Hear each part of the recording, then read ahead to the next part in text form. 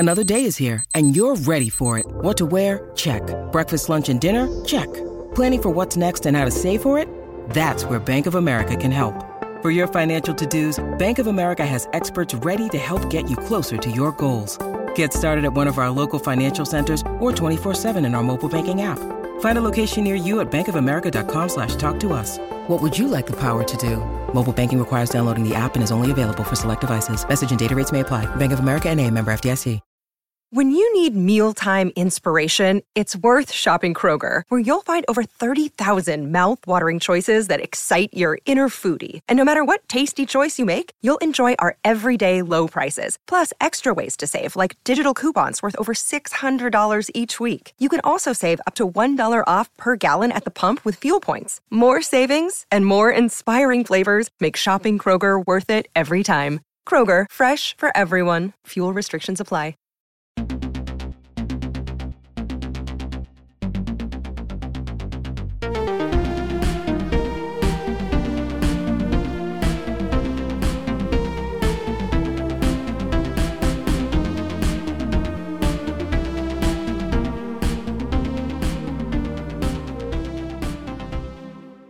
Hello, everybody, and welcome to another inter-season episode of Sequelizers.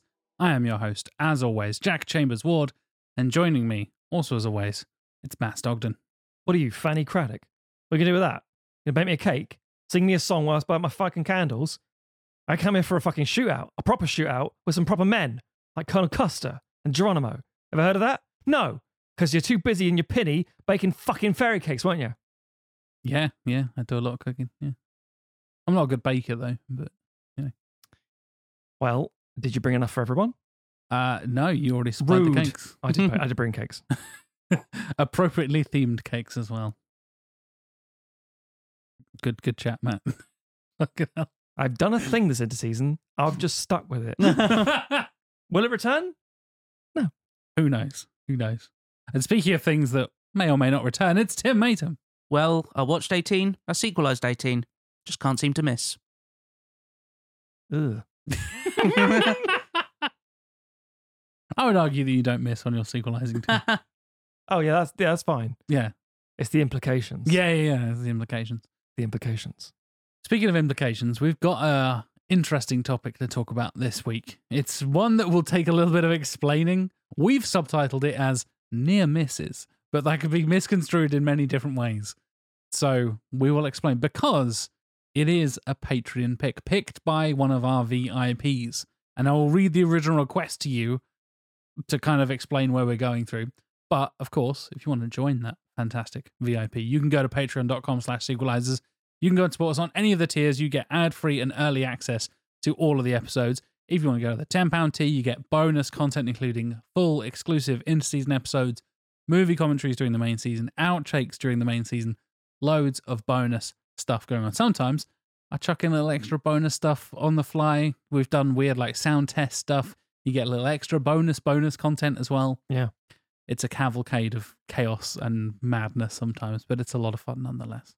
The outtakes are less outtakes and more have become like a side quiz game show thing that's its own little mini podcast. And by mini, it's an hour long. Yeah.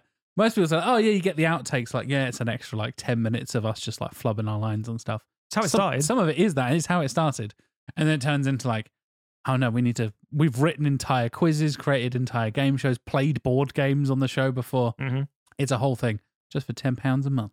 If you go to £20 per month, you get exclusive merch and discounts on merch, as well as all the previous stuff as well. If you go to £30, you become an executive producer. You get a shout out on the show. You get an avatar drawn by the one and only John Scarrett. And you also get a clip to associate with your little name. I'm going to call out on this episode right now. The EPs for this week are Mick Breen. Just when I thought I was out, they pulled me back in.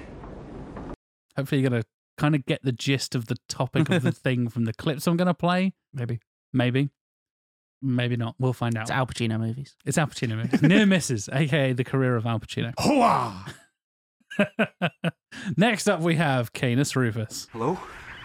Hello? Rose? Rose? Yeah, we're coming home. Hooah! Next, it's Martin Calderwood. There are two wolves, and they're always fighting. One is darkness and despair. The other is light and hope.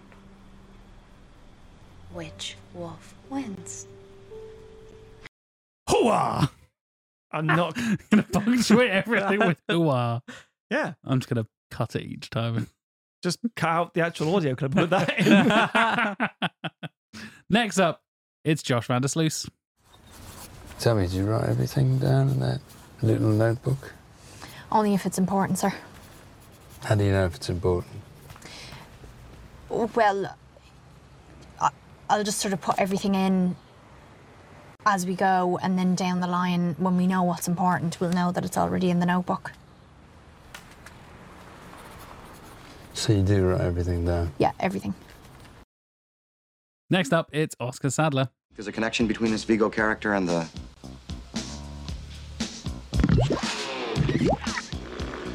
slime? It's the atomic weight of cobalt, 58.9. You better get over to Dana's apartment. I'd like to check out that bathtub. That sound is disgusting. Isn't it just? Blub, blub. And last but not least of the EPs this week, it's Marcus Lindstrom. That's a lot of fish. You're welcome, Matthew. It's the perfect example. Maybe you clued on to the topic of what near misses could be, but just in case you haven't, Matt's problems? Matt's problems. Pretty much. Let's talk about the VIPs for this week. They are the highest tier on patreon.com/sequelizers. They not only get all of the previous stuff I mentioned, they also get to pick an episode for us to discuss here on the in-season, which is exactly what we're doing this week. And when it comes around to the main season, they also get to pick a film for us to sequelize, requelize, or prequelize, depending on the thing. We're going to be doing sequelizers for season 13. Don't you worry. We've got all of the picks in. We've got the plan. Season 13 is starting to take shape. We have assigned the various films to each sequelizer. Yeah. John Scarrett's hard at work on his wonderful illustrations. I dread to think what he's going to come up for some of them. I know exactly what he's going to do for some of them. Good Lord. Well, we look forward to that in season 13. But before then, of course, we have the VIPs for this week, starting off with the one and only Jonathan Firth Clark. Everything they've built will fall, and from the ashes of their world, we'll build a better one. I hate that voice so much. Solid Snake. It's Solid Snake. Next up, it's Stuart Main. True courage is about knowing not when to take a life, but when to spare one. Hooah! Oh, that's... Okay, we need to talk about that cast. Al Pacino's Gandalf. Sign me up. Full Avatok! Oh, Would you like to go on an adventure, Gandalf? Just when I'm out, they pull me back in. Hold on, I've got that one. Just when I thought I was out, they pulled me back in. Shut up, wizard. I am Gandalf the White. Next up, it's Philip Morgan. Ladies and gentlemen, for far too long, this country has had to place its brave men and women in harm's way. But then the Iron Man arrived, and we thought the days of losing lives were behind us. Second Sam Rockwell. Yeah. Next up, it's Hyper Dude Man. Violet, where did you meet Bill? We met on a train. To Boston. Yeah. Cute. Yes. You dropped your ticket, and he bent down, picked it up, gave it to you, right? It is, yeah. The sound design in that film is so the sound weird. of Chris Pine being spat on. Pretty much. I'm loving it. Next up, our penultimate VIP, it's James McDowell. I don't even know my own name. That's a little short one there. It's James McDowell. James McDowell. Yep. You're welcome, James. And last but certainly not least, the VIP that has asked us to tackle this topic that we're going to try and explain in a moment. The one and only, usually very cruel, but kind of interesting this time around, Josh Miles. My name is Robert Neville. I'm a survivor living in New York City. I am broadcasting on all AM frequencies. And I've got a great ass. That's right. Hoa. Was that the appearance of your favourite character, Samantha the dog, there, Matthew? Samantha? I know, right? Jesus. That's Spoiler. What a twist. What a spoiler of an impactful twist in cinematic history. You can all eat my ass. So, I'll get into the topic by reading the original request here from, as I mentioned, Josh Miles, the VIP, who asked us.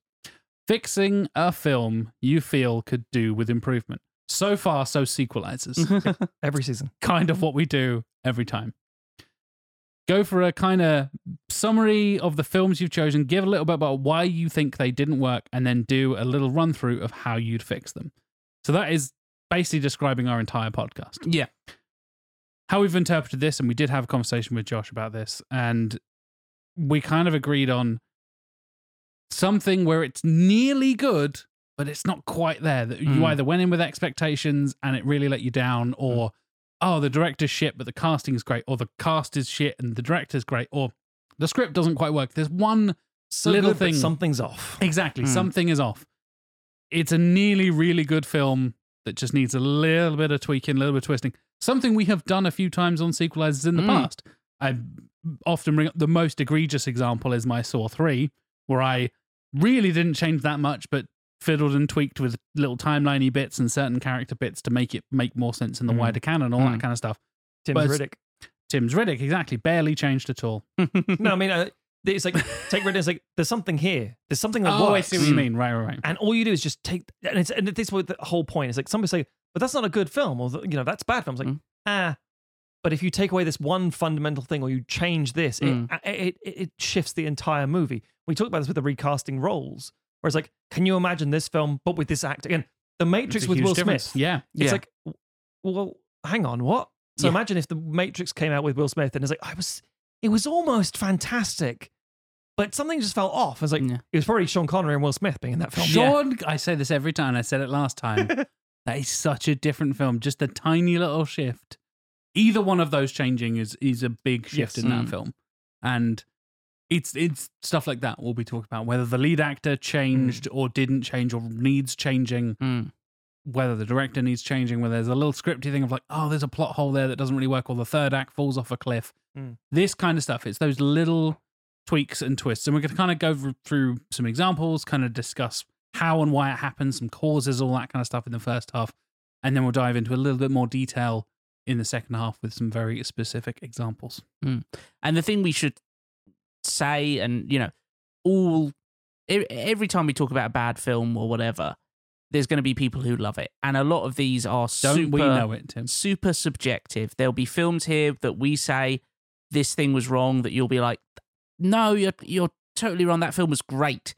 Or there'll be films where you're like, I can't believe you think there's only one thing wrong with that film.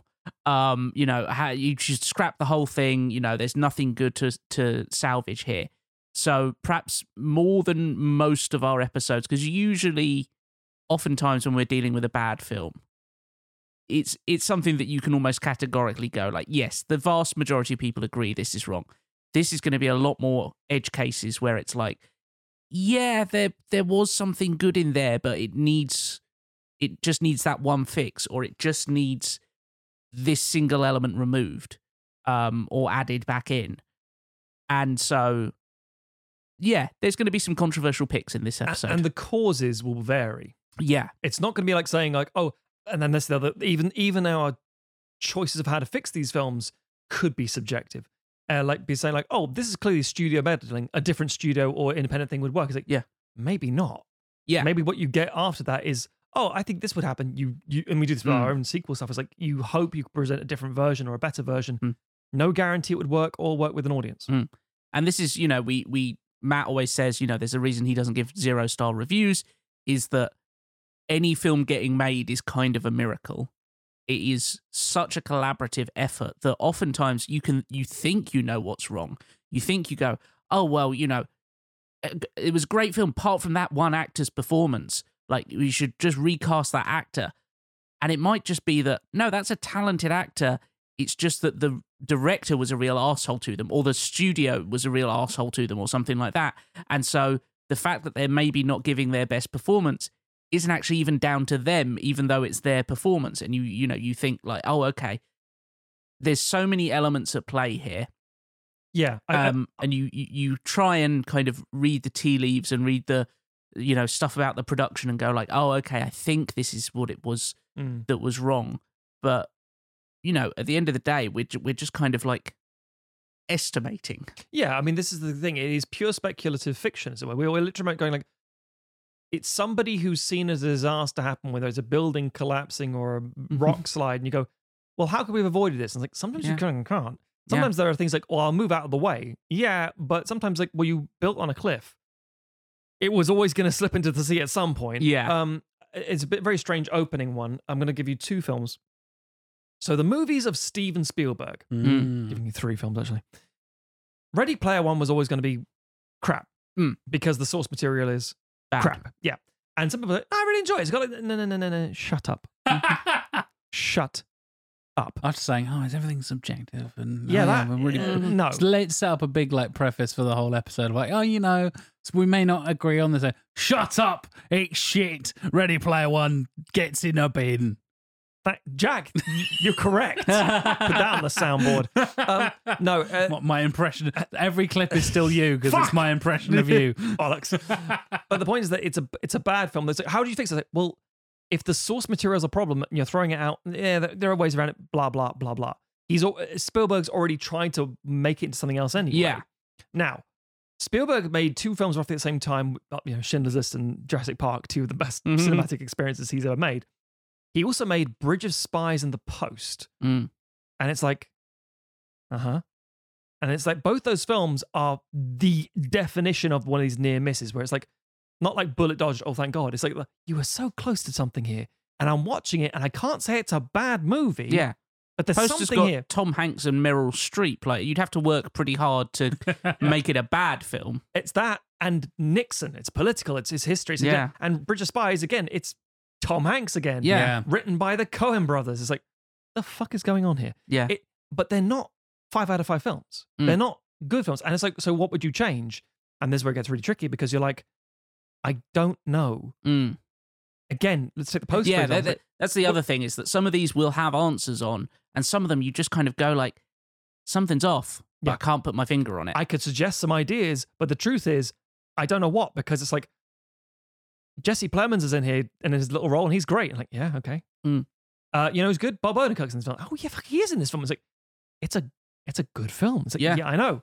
So why isn't it great? I was like, yeah, I don't know.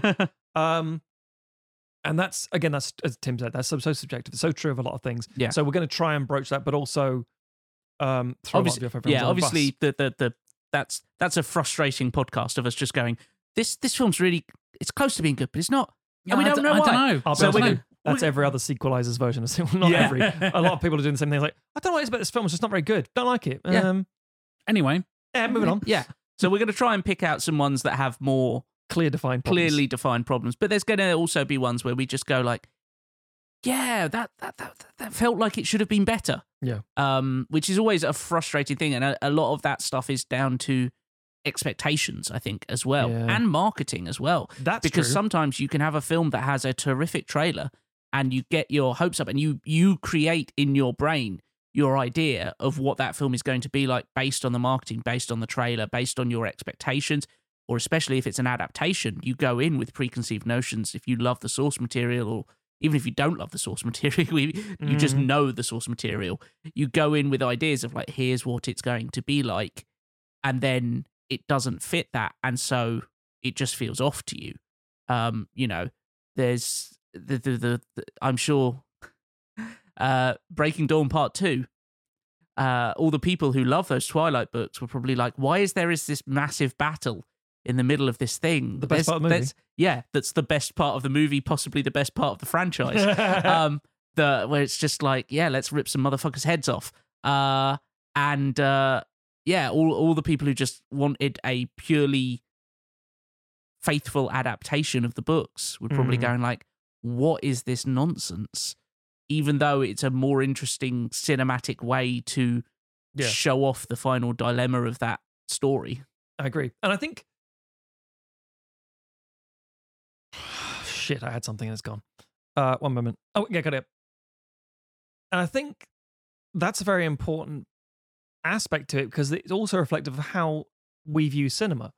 Where if I say to somebody, Roma is a masterpiece, it's an astonishingly good film, and people can come out of it saying either, nah, I hated it, it was boring, not for me, fair enough, or yeah, I really wanted to like it. I could understand why it's a critically revered film, but I didn't enjoy it. Semi-different things there. There's an element to that too, but it's also the idea when you're a kid, and Tim's right, when the critical mind comes online, you know, you do at one point in your life go, that was a film, that was a film, that was a film, that's not for me because it's a boring adult film. And then you go, nope, I should have liked that. Something's off. Yeah, I mean, a good example of like differing expectations, I think, is one we talked about prior to recording, X-Men First Class. There we go. Matt loves it. I think it's great. I don't. It doesn't. And I think the crux of where our differences come on that is that Matt's coming to it as, here is a film. Yep. And I'm coming to it as, here is an adaptation of X-Men. And as someone who doesn't read, I have, I think, one X-Man comic. Yeah. And that's Schism, which is, yeah. But my X-Men, again, there were two big groups in the Marvel things, Inhumans and X-Men, and I prefer the Inhumans. I don't know why. I think Fuck off, man. Nobody prefers Inhumans. Right here, buddy. Good Lord. But that you contrarian wanker. I know. But the point is there that specifically, because I haven't got all the attachment, I've got the other X-Men films, and I'm basing it on that. Yeah. So similarly, coming into the very strange pivot, Harry Potter stuff, I don't give a fuck about the books. I was going solely on the movies when I was like, oh, I enjoy 4 and I enjoy 6. And people are like, I'm not sure about it. It's like, well, I am. And 5 isn't very good. So 5 is one of the best ones. It's like, no, it isn't. But that's again, that's what you get. Yeah. Adaptations are even more tricky. I like 5 because I've read the book and it's such a dramatic improvement on the book. There it is. And that's the key thing is there's so much that you're bringing to every film, as it were, that dictates whether this was a good thing or not. Very recently, to the point that Jack and Tim haven't seen this yet, but my wife and I have, The Creator, the Gareth Edwards film. Yeah. I gave it a 3 out of 5. And I was talking to a friend about this, and he was like, he gave it a 2, basically. And said, I thought for a moment I gave it 2, but I realized, no, basically, because it's original IP science fiction that achieved so much on that budget that even those glaringly awful problems with the movie is still a 3 out of 5 because they've achieved so much with what they have. I was like, well, how do you fix it? It's like, don't have a script written by Gareth Edwards. Have someone else write the script and then he directs it. Yeah. Because then you'd have a really strong idea that's good and the visual execution and that really grounded, amazing filmmaking to make it work. It's like, oh, bang, a near miss. But you said it was a near miss. It's like, yes. But you give it a 3 out of 5. Yes. Because some bad films you can fit. We'll cover this in the second half. It's not just all like, these are all perfect movies, but there's like, oh, you know, it'd been better if a Legolas didn't like run up those stairs weird. You know, it's like, I mean, sure. Oh, you know, it'd been really good if the CGI was perfect. Well, the CGI didn't exist at the time. Yeah. Don't be stupid. Yeah. Yeah, and we're some of these are going to be small, nitpicky things, and some of them are going to be big structural problems. Yes. But I think hopefully with all of our picks, certainly in the second half, they aren't just a Legolas runs up the stairs weird. They're, even when they are relatively small parts of the film, because of where they hit, usually it's in the third act. Yeah. Usually it's a thing in the third act where you're like, oh, this film's been so good and so good and so good. Oh, really? You're making that decision? And then it feels like and you leave the film with that impression. And War of the Worlds. Yeah. Steven Spielberg again. Hello. Yeah. Steven Spielberg's War of the Worlds builds, and you think to yourself, it's kind of doing the Jurassic Park thing, like the big schlocky stuff, the little raptor-like things. And then, as I always maintain, it's like, so Tom Cruise, your kids have a fight with you saying you're just trying to get us back to mum. I'm like, no, I'm not. It's like, yeah, that's all you're doing. You're trying to foist off your kids because you've established you're a terrible fucking dad. It's like, shit, he is. And then the son goes and dies, and he has to then find, if he does find the mother, which he won't because they're all like fucking clearly dead, they live in a city. What's he going to do? What's the we're building to a character moment where this individual has been running hello Tom Cruise running from so much in their life, and their children have called you out on it, and you're going to have to face that.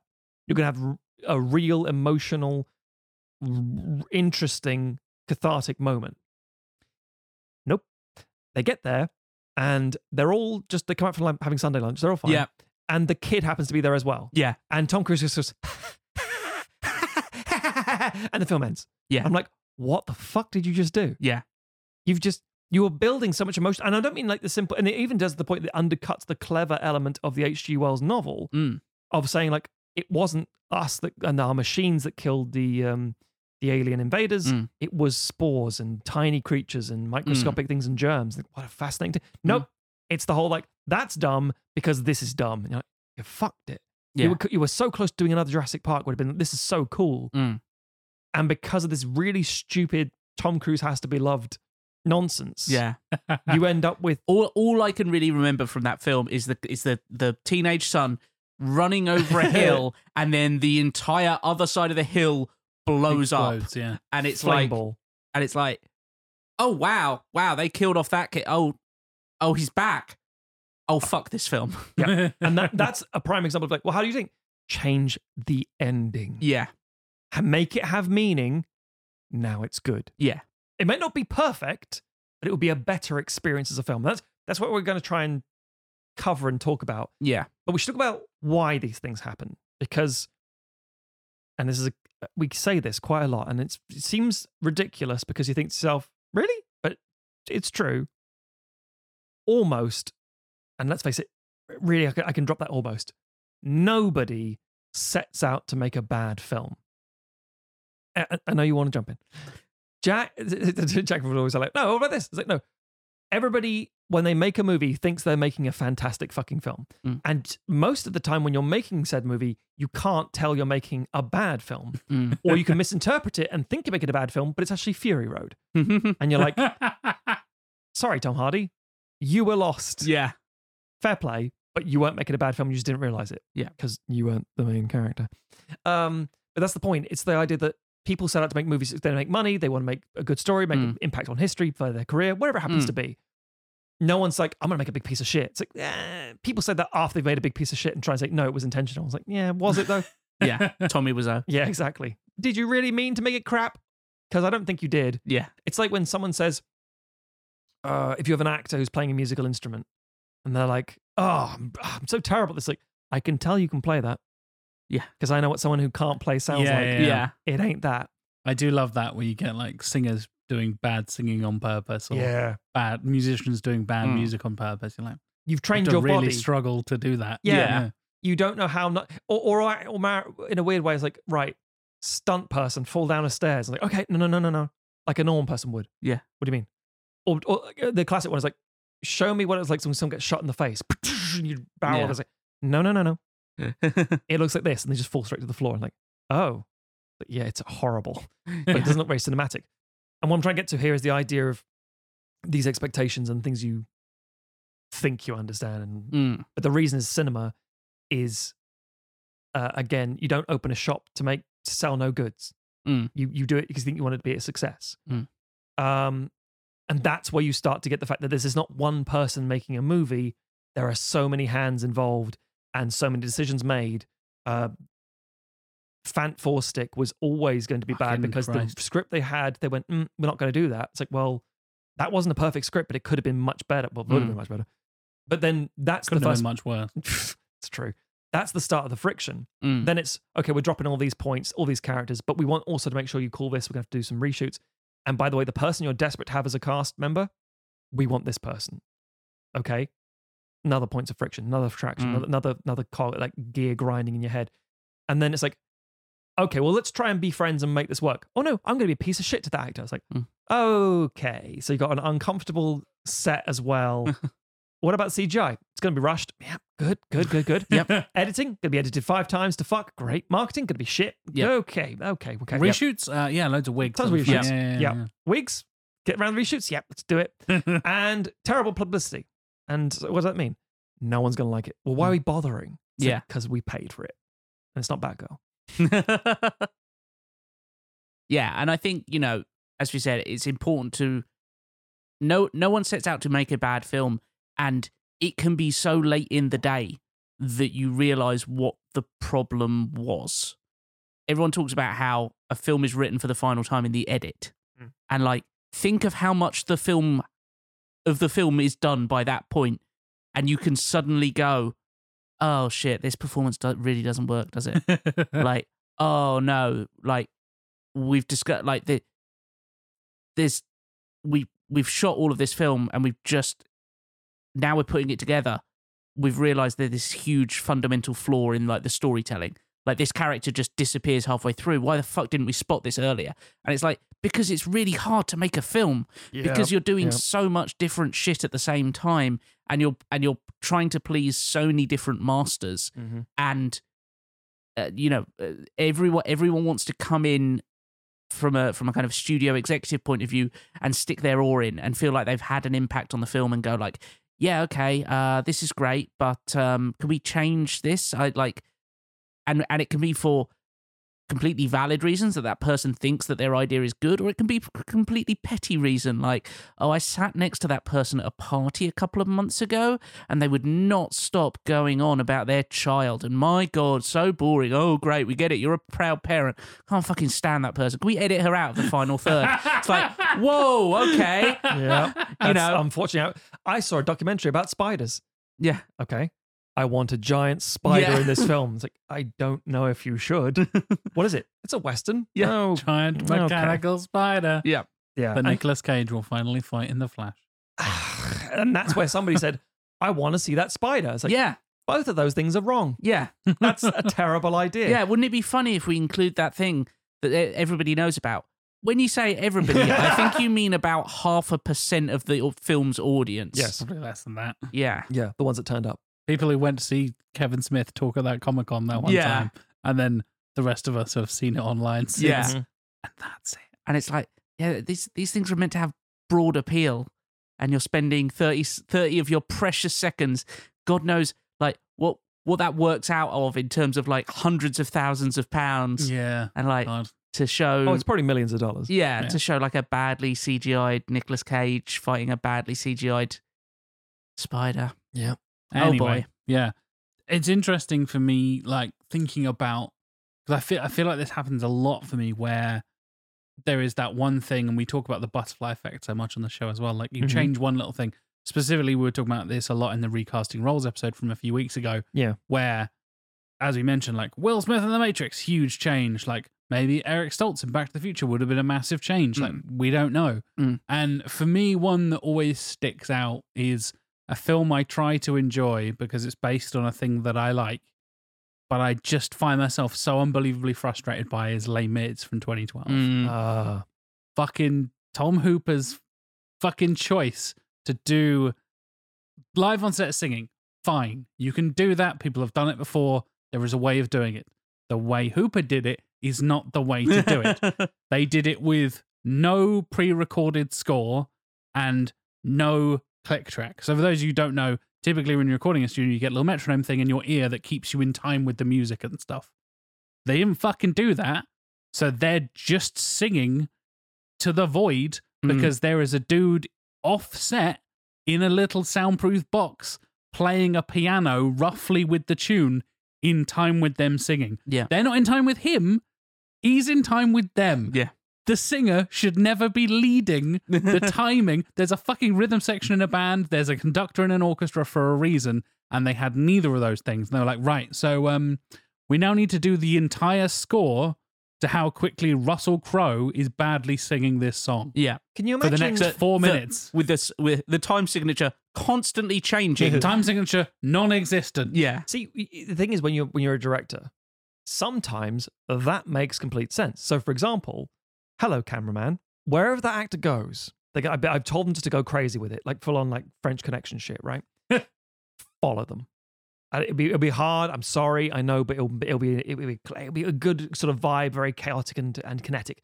Let's go with it. It's like, Yeah. oh, what I love it. Even if they're moving so quickly that they go out of frame and you're a little bit late in keeping up with It'll them, work. It's gonna work. Yeah. Now, imagine saying to the actor, "Listen to me, actor. I've decided the cameraman's going to move. Okay, well, where's he going? Is that like an action shot? No. Fuck you. He's not going to tell you where he's going or pointing, but I need you to get into the shot all the time." Sorry. So Gary here, I'm like, all right, mate. It's like, hello, Gary. Gary's going to suddenly start filming the trees. Mm-hmm. I want you in that shot. Yeah. So run over there. That's what they asked the musical crew to do. Yeah. But it seems so unreasonable because you'd never ask an actor to do that. So you'd never ask a fucking musician to do that. But Yeah. apparently you would if you don't know how music works. It's insane. And like that film could have been really good. And even with the live on set singing thing, I think a lot of it is fantastic. You can make the work. I think, the production is fantastic. Some of the performances are Casting's fantastic. Casting's pretty good. consistently good. Also, Yeah. But like, there's so much of that film that nearly works. And this is a perfect example of this where you just tweak a couple of little things and I think you have a significantly better film. And I know that's me nitpicking and a lot of people are just like, I didn't even notice or whatever, but like, fucking hell. Les Mis is my favorite musical, so I know it and I'm aware of it and I'm conscious of that doesn't sound how it's supposed to sound. Why does that sound? Oh, that's... I also love that everybody who like loves the book is like, I hate that musical. Yeah. Because it's like, what was it? You took one part of the story about a love story and it ain't that. It's about everything fucks up. Yeah. This massive fucking book and they take like a few pages. I want and a like, bit that I can sing about. Ta-da! It's Valjean's story now. Like, okay, sure. Yeah, whatever. But yeah, it can be studio decisions. It can be director choices. It can be all this different kind of stuff. And I think those little things can make such a big impact in the thing we finally see on the big screen. You mentioned editing there, Tim. Like Bohemian Rhapsody is another example. For the edit of Bohemian Rhapsody, I find unwatchable. I was speaking to Mark, my boss at Canada, and he said, I didn't even notice. And I was like, This is the thing, right? Because we are being nitpicky. We talk about this all the time. We are more conscious and aware of the process of filmmaking than 99.9% of the people going into cinemas because we talk about this shit on the podcast. Matt, you make films. We have made films with you, all this kind of stuff. We've been part of that process. We've been behind the scenes, on camera, behind a camera, whatever. We You've all elevated the performances of what you're doing and my scripts because we've had a conversation and sometimes we go like, that could have been better. But you're like, but would we have known at the time? No, because it was really fun when we're on set. Why did that joke translate? Yeah, and I find it really interesting whenever I talk about music, again, going back to Les Mis and thinking about that, I am very musically aware. I can pick up on keys and notes and rhythms and time signatures very like easily and very naturally. And I find it fascinating when I have a conversation with somebody, say, for example, my wife or my mum or somebody like that who is not musically inclined at all. A normie, exactly. And they have no concept of what I'm talking about. I'm like, this is in the wrong key. I'll be like, what do you mean? You're like, what do you mean it's in the wrong key? Well, it's supposed to be, is this the real? And it's, is this the real life? Like the Bohemian Rhapsody's in the wrong key. Like, what? What do you mean? It's like, right. So the original is in B, right? And then this, they've shifted it down and it sounds weird. It's like, I mean, they're singing, they're in tune. Does it matter? I'm like, it matters to me. It sounds weird. To me. And not being able to switch off that part of my brain. Again, I have the sciencey side. Again, I'm very rusty on that kind of shit, but I'll talk about that in the second half. As a particular nitpick of mine in the second half of one of my choices. And having those, like, we talk about our critically aware brains and stuff like that. Not being able to switch that stuff off can cause me to be very nitpicky. And like I said, 99% of the cinema-going audience won't even fucking notice that John Deacon had 16 seconds of screen time less than Roger Taylor in Bohemian Rhapsody. But I fucking noticed because I can name the bass player in Queen and I'm aware of what's going on. You did the joke in the Weird Al film where it's like, John Deacon, I play bass in Queen. Oh, yeah. I just very quickly as well, just on the Bohemian Rhapsody thing, I was rewatching the scene where Mike Myers is playing the recording artist, the producer, and it's when they obviously the editing shit, but it's the fact that it's not only that, it's obviously writing. The question is, how would you fix that film? Right? So is it recasting? Not exactly. The casting's pretty good. It's not bad. I mean, for example, the answer is go with the Sacha Baron Cohen film. That would have been really good. But the answer is, so that's not just a recast, that's a restructuring, retonal thing. Yeah. But the reality is, get the surviving members of Queen away from this fucking movie. Because when they leave and say like, oh, you know, Bohemian Rhapsody got to go with this song. No one's going to play this. No one's going to have heard the band Queen. Rah, rah, rah, rah, rah. Every single one of them has to respond. Yeah. They have to say something. It cuts to each one individually. It can't be that, you know, Freddie was like, it's going to be out there. You're so stupid. They all have to say you're wrong. So when they go past and they throw a brick through the window they cut to them and all four of them have to say something. Have you ever thought how weird it is that you have a group of people and every single one of them has a line while the other ones wait to talk? It's dumb. That's how Bohemian Rhapsody feels to me. It's like, but most people don't fucking notice. Nobody cares, but it's like, then in the same way that you think that film has good dialogue, it's like, you've never heard people talking, have you? Yeah. That's not how people talk. They talk over each other all the fucking time. And the flip side of that is that sometimes you'll watch a film, or audiences watch film, and people come away from it and go like, it just wasn't good. I can't put my nebulous. Yeah, and sometimes you will then, and that even happens to us who are so rooted in films. Absolutely. You're just like, something about it wasn't right, and then you might read a bit of criticism afterwards, and they'll point out like, oh yeah, it's like this is they made this decision when happens to me all the time. They made this decision like all of the conversations are shot in singles. It's just one character on the screen, so you never really get a sense of where they are in relation to each other, and you think like, oh man, I did not notice that at all while watching it, and now I think about it, everything did feel like weirdly disjointed and kind of like it was taking place in nowhere, and it's like, because so many of film's tools you're not meant to notice. You're not meant to notice editing. You notice it when it's bad. There it is. But sometimes a decision can not necessarily be bad. It can just be the wrong decision. It can be executed fine. It just is the wrong decision. Yeah. And, shit on Tom Hooper out, but good. All of his, in The King's Speech, all of the, the blocking and the composition of the shots is this weird stuff where it isolates people over in the corners, and it makes it this really off-putting, off-kilter decision. He loves his Dutch angles and stuff, and it's like this is the cinematography and the filmmaking of someone who's wanting to upset their audience, and it's meant to be this rousing, heartwarming thing. And it's like, oh, okay, it makes sense if it's early on in the film where the two characters are at opposites, but it continues all the way through. So what the fuck are you trying? Why are you using these storytelling techniques, even though they're perfectly valid film techniques and in the correct story would be absolutely the right choice, but in this they just do not work at all. And so you come away and you go like, I don't know, it meant that they kept saying they were great friends by the end, but something fell off, and it's like, it's because it's these decisions were made. Absolutely. There's a video essay about Tom Hooper. I'm trying to think. I know Patrick Willems did one on Cats. Lindsay Ellis did one on Cats. There's a YouTuber I mentioned before, a music YouTuber called Sideways, that did a whole thing on, firstly, the music of Cats. That's why that's bad. Because Cats is bad. It's very bad. And then the music of Les Mis. And that's where they discuss the pianist in the cage and stuff. Yeah. And they mentioned those crazy angles in the King's Speech. And I was like, I've never liked the King's Speech. And I had that exact same thing of I don't really know why. I just don't really get it. And this is showing stark examples of little Colin Firth in the corner. And there's this massive green wall. It's like, this is his triumphant moment. Is he supposed to be feeling lonely and isolated? It's that subconscious messaging of filmmaking that, again, even I'm not claiming to be educated in film, for the record. I'm the least educated of the three of us here and far less educated than many people who do it professionally. But it's that thing you don't even notice. Couldn't tell you the first fucking thing about how to use a camera angle properly to convey emotions and stuff.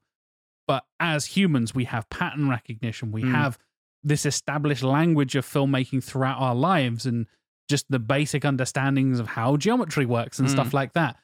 And those things matter. If a person is small on screen, they are supposed to be small and feel isolated. If they're big and shot from underneath, they're supposed to be big and powerful. It's really, really simple, basic shit that is this subconscious stuff.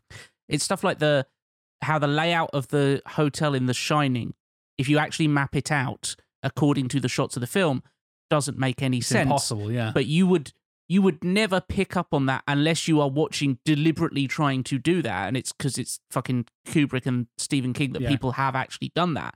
But you are, on some level in your subconscious, you're going to pick up on that while watching it, and it adds to the disturbing nature of the film and the kind of the weird unreality of it. But you're never going to consciously, unless you're some sort of the weird person who maps out everything as you're watching it and go, wait a minute, he shouldn't be able to make a right turn there. Like most Jack people watching the Thing prequel, having to figure out how that works. I hated that so much. And that's one little Norwegian Antarctic base.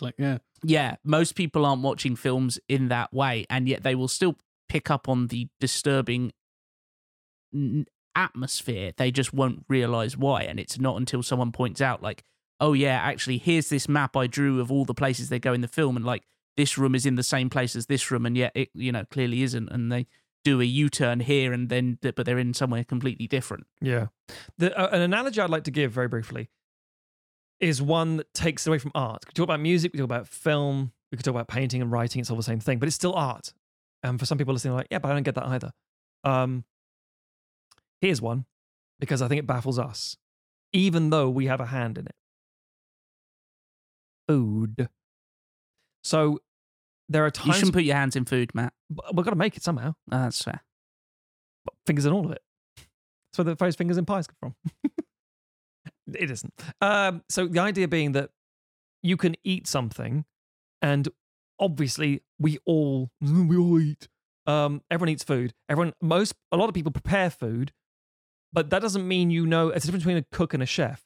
You don't know how to elevate some food. Someone is absolutely able to go, acids off. What do you mean acids off? What do you mean? Acid? It's not a fucking alien. What are you talking about? Heard chef. Yeah, yes. Behind. But specifically, it's like, what does that need? It's like, I don't know, tomato? Like, yeah. Sure. Anything else? It's like, man, maybe this. Or like, some people could say like, I taste this, I don't know what's wrong with it. Well, what did you do? I don't know. Yeah.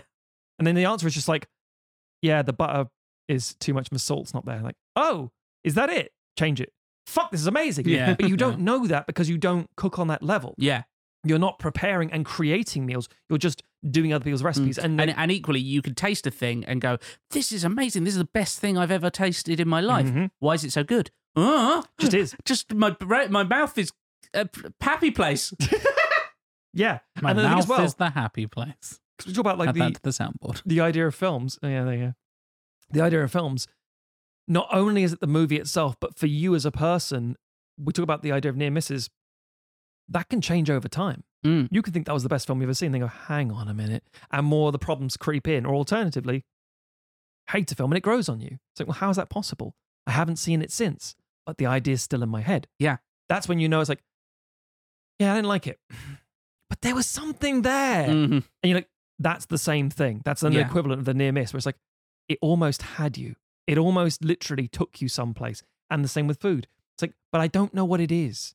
I couldn't tell you. And it's like a chef might say, I don't know, I think it needs to, reduce this element, increase that, try this preparation method instead. And you go, yeah, that's all right. And they're both just fine.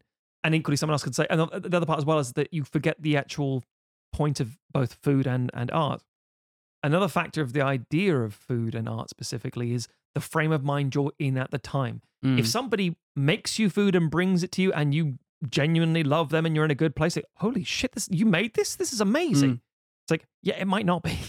But the fact is there's so much going to it. Similarly, I watch a film like, yeah, I really hate that film. It's like, do you hate the film because you went with someone you don't like and you had a bad day at work? Yeah. Like, maybe. Maybe not. Maybe it's just a bad film. The opposite experience with the terrible film The Last Christmas. Oh, Remember Last Christmas? Because the three of us went to see it. That's a bad film. It's fucking terrible. But I had a great time because we were watching it together. I watched and reviewed the live-action Turtles film, the 2014 one, the day before I got married.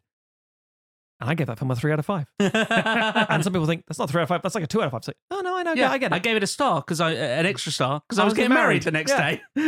Fuck you. That stuff just does genuinely warp into your brain. You can't not think about it. I'm going to whip through like a fuck ton now, because obviously we're nearing the end of this first half, and I want to give a few examples, because A, it might be helpful, and B, we went to the effort of writing them out. Yeah. We're going to show our research, damn it. Yeah, exactly. Show your working, gentlemen. So I'm just going to bounce through a few and just say, like, here's some problems, basically. Yeah. Public Enemies. It's a Michael Mann film, and it's about John Dillinger, and it's Johnny Depp. Yep. I was really looking forward to that film. I was so ready for that film to be great. And it was fine. Yeah. I think I might give it a 3, maybe not 4, but it was there's a lot that works in it, but there's also a little muddling. And also, like, what'd you fix? Like, get rid of Michael Mann, maybe? And you're like, no, I can't do that. Yeah. Johnny Depp? No, he kind of works too. Something. And it's that frustration. Similar lines, Valkyrie. I arguably really like Valkyrie, the Tom Cruise Nazi plot thing. But again, there's something massively off.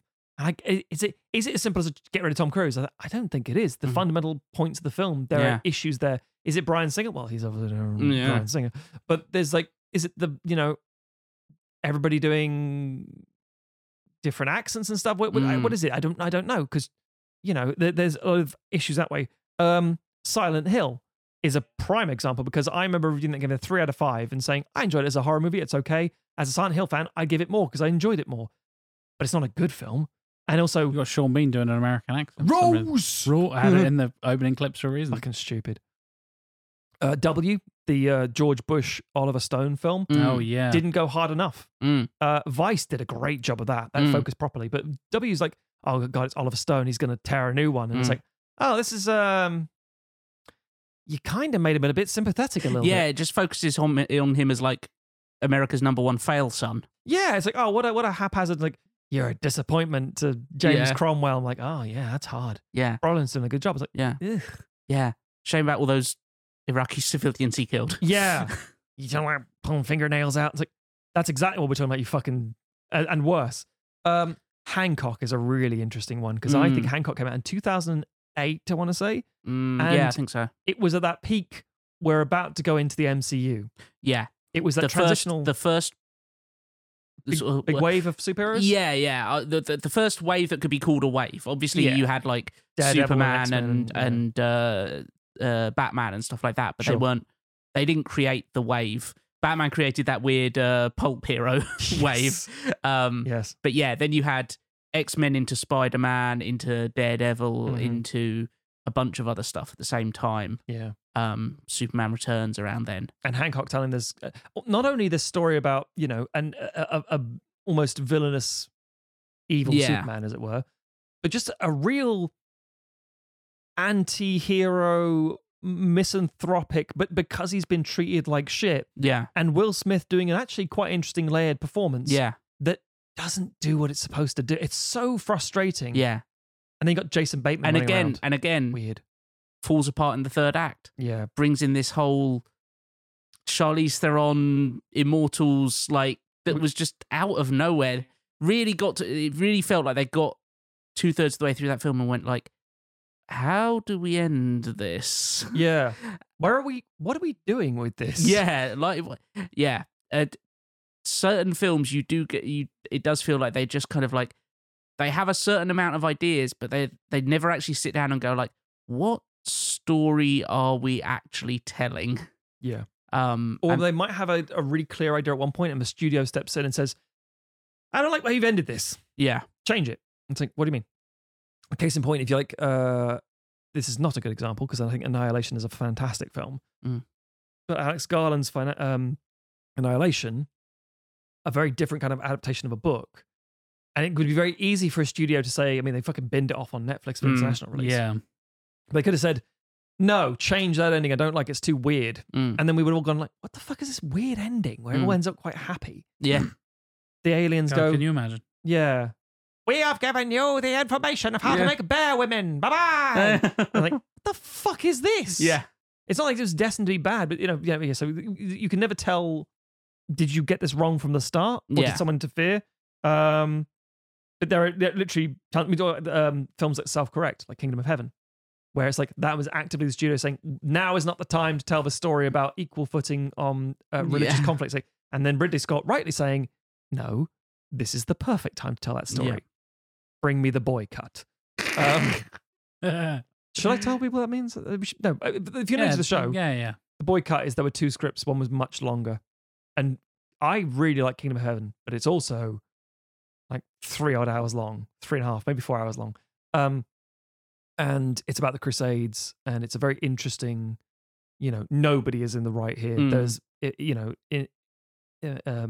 infractions from the past, sins of the father kind of shit. You're not, these are the Holy Lands. Who has rightful claim? Everyone has claim on this land. And this was like a couple of years after 9/11, and it's like we don't want to be hearing that right now. And it's like, well, I want to tell that story. Yeah, you're like, oh, okay. And the longer version, the boycott version, with all this stuff and the extra building to it, makes it a better film. Much better. Yeah. It's still very niche. It's still very esoteric. It's very much like you can't, not for fucking everybody. It's not like a mass music. Like, oh, did you enjoy Top Gun? Go watch this. It's like, not really. So subsequently, there will always be things that push people apart and push people aside. Don't worry, darling was in the clips earlier, yeah. That's another one of them. It's like, I get what you were doing here. And I don't want to spoil the film actually, but the plot points are like, oh, and then you think about how the world is set up and go, no. Yeah. That doesn't make any sense. You don't. Yeah. And just again, like, I think I've had this discussion with you guys. I think we talked about it in our sex episode. Maybe. Of just like certain parts of that film clash so much with the reveal at the end. Yep. Yeah. And you just go like, yeah, I understand why you made that decision from like a women in the world today point of view, but like equally, that's not the film you're making. So why are you doing that here? Yeah. You've made okay, semi spoilers, I guess. You made Westworld, but that's not what people would do in Westworld. Yeah. in a strange, aside. Yeah. Yeah, and there are countless examples. We put out like Elysium, Watchmen, all kinds of things where like you almost had it.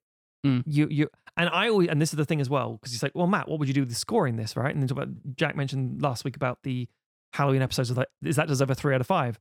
I will reward the effort as much as I will reward the result, because you're trying and trying it. I mean, I'm a proper teacher. Is like, I gave this kid a B. It's like, why? It's C-class work. It's like, I don't care. They were trying. They almost got there.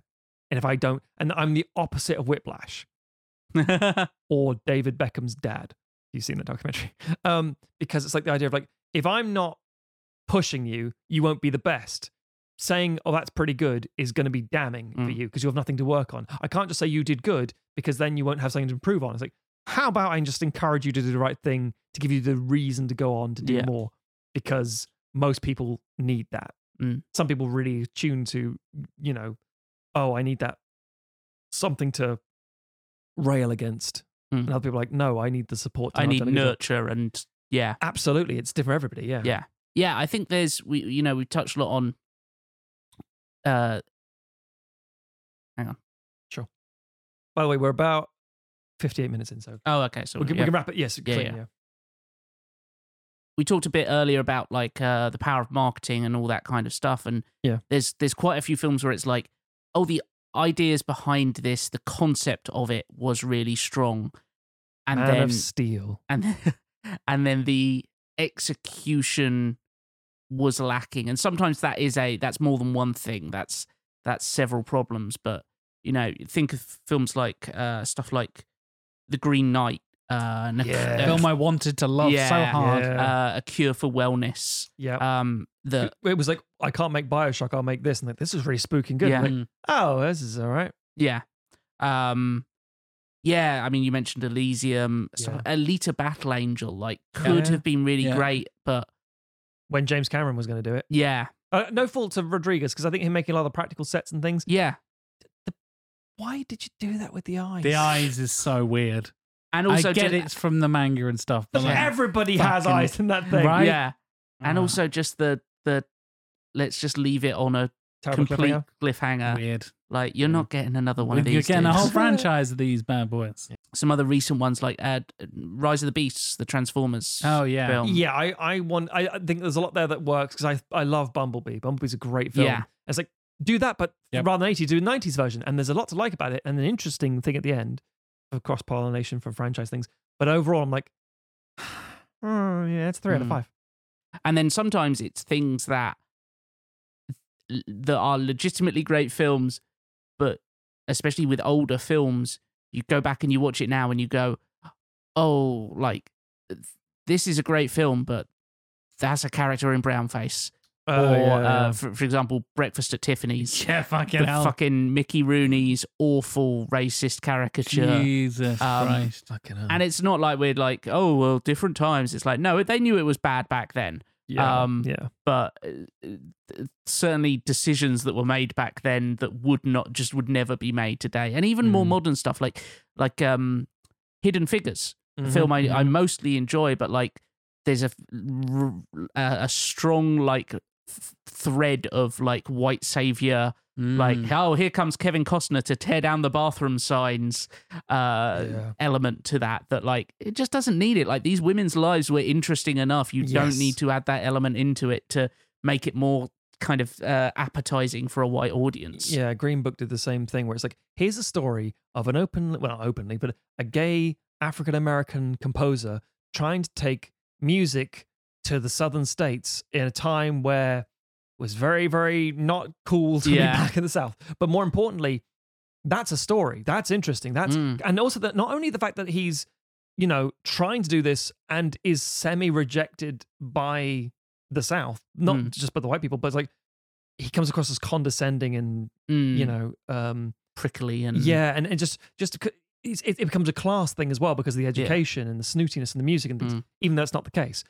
It has to be about Viggo Mortensen's character. Like, you people love fried chicken. Like, oh no. Yeah. Best Picture. Oh no. In the same year as Black Klansman. Oh no. God. So it's like, could that film change? Yeah. Don't focus on Viggo Mortensen. Yeah. Jesus.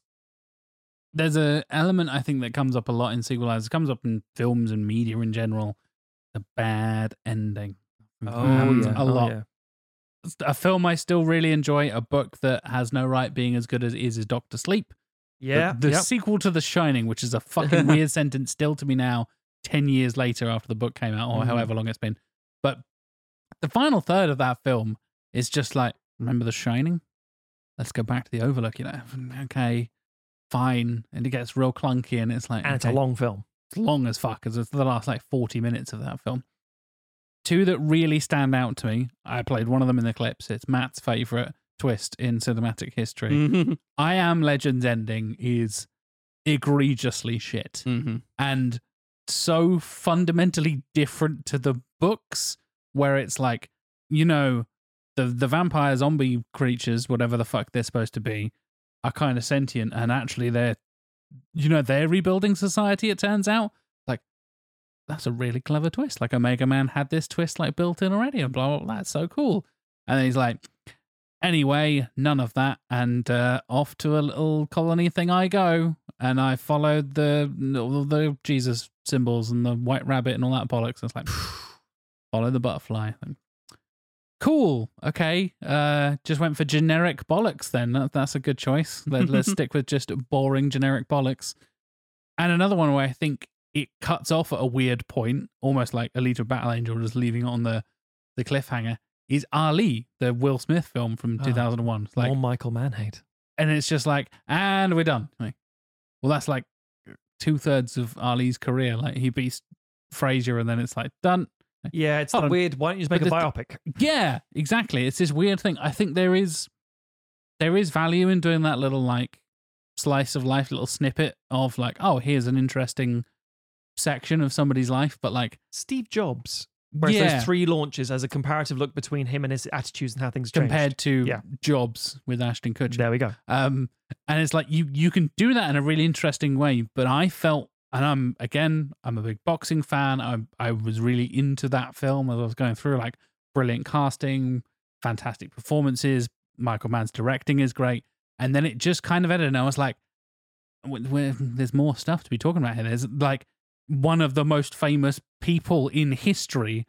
This is all pretty well documented. Like, we could go into some really more interesting stuff here. And there's some really interesting conversations to be had about Ali's career after that. And then just like, nope. Anyway, thanks for your 2.5 hours. See you later. It's like, oh, okay. It's weird because weird choice. The biopic is a great example because there's so many things like, you're focused on this. I mean, Elvis that came out recently with Austin Butler. I like that film, but I don't like that film. I think there's a lot to recommend and a lot to compliment and a lot to give praise to. And there's also the, why the fuck did you do this? And it's like, you're so close to making like the perfect Elvis film. But it really isn't. Baz Luhrmanned it all up. Yeah, and the thing is, but also like, but if you didn't Luhrmann it up, it would be just maybe generic. Like I've seen it 50 times. Yeah. Like we got like, what if you just Sofia Coppola's Priscilla? Yeah. Like, yeah. Sure, Maybe. I haven't seen it yet, so I don't know. But same thing. Don't know. Maybe. Going to make for an interesting double bill. That's true. Fucking hell. Tonal shift. Yeah. But then, if you do like an Elvis film that's straight laced like you expect, it's just become Walk the Line too. Yeah. I've kind of seen this already. Like, all right. It's again, let's get some specifics. We should do. Yes. Yeah. Let's. Otherwise, we'll just be listing films here that occasionally people go like, "No, you're wrong about that." Yeah. Oh, I'm sure already people are seething. We're ready to piss some people off in the second half. Well, we often do on sequelizers anyway. Yeah, we're used to it. Your brain needs support, and new Ollie Brainy Chews are a delightful way to take care of your cognitive health. Made with scientifically backed ingredients like Thai ginger, L-theanine, and caffeine, Brainy Chews support healthy brain function and help you find your focus, stay chill, or get energized. Be kind to your mind and get these nootropic chews at ollie.com. That's OLLY.com. These statements have not been evaluated by the Food and Drug Administration. This product is not intended to diagnose, treat, cure, or prevent any disease.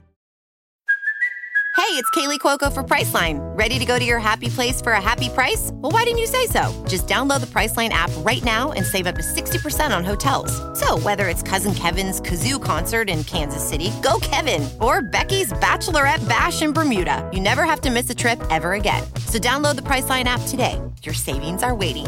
Go to your happy place for a happy price.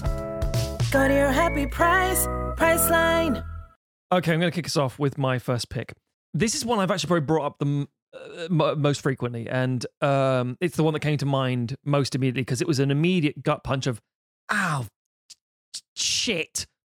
I'm pretty sure I gave it like a 4 out of 5 when I reviewed it. And I often talk about it in a way like, oh, if you just did this, it'd be fine. And it's a very reductionist way of looking at it, and there's actually a more complex and nuanced answer, because of course there is. The film I'm talking about is Martin Scorsese's 2016 Silence. A film that man had been trying to get off the ground for, frankly, decades. And therein maybe lies the problem when you're so attached to this thing. So it's a book written, I actually can't remember the name, the year the book actually came out, to be fair. It was 1966 by Shusaku Endo. And it's about... Hello, everybody. Matt's going to tell a story about Catholics in Japan. Wait, what? Like it was made for you, Matthew. Yep, all of my crossing overs. No, this is the thing when people say to me like, "Oh, Matt, you're a big weeb." I am, yeah. You must love Japan. I've been there twice and I fucking do, yeah. But you wish you were, lived in Japan. That's not really practical for me. But you wish you were Japanese. Are you fucking stupid? It's hard enough being British. I'm not dumb. I know history. And also, remember, when I went to this island, I have to remember that the island in question had committed terrible atrocities to, in inverted commas, my people. It's a religious persecution. It's like, yeah. But then also I go to Northern Ireland and get the same thing. So the idea is, Silence is about the idea of when Japan closed its borders for full-on isolationism in the 1600s, the full, oh God, samurai and all that stuff is like, yeah, it's constant feudal war, constant pissing, and it is illegal to be a foreigner in Japan. But there is a couple of ports around Nagasaki and those sort of areas where the Dutch would do trade. But the Portuguese were there first. And they spread a lot of Christianity, started doing missionary work. And of course, Japan's like, how about no? And not only that, it was like, right, you lot who've just converted to Christianity, no, you're done. Convert back. Well, what happens if we don't? We will fucking kill you. What about all these missionaries and priests? We're fucking killing them. How? Some of the worst torture and imaginable sort of stuff. We're going to put people in, geyser pits in sulfur mines. This sounds like literal hell. It's like, yes, it is. So Silence is the story of a priest who went out there to do secret underground mission works from Portugal. And these two other priests who were sort of proteges of this individual find out that he is openly reneged on his religion. He's said, I don't believe in God. It's all thing. He's renounced his faith, and it's like, no, I don't believe it. I feel that's these hidden Christians need strong priests. They need people with their faith. They need us to support them. I don't believe these allegations. Like, well, you need to go over there, smuggle yourself into Japan, and do mass for people, basically, and try and put your life on the line. It'd be very, very fucking dangerous.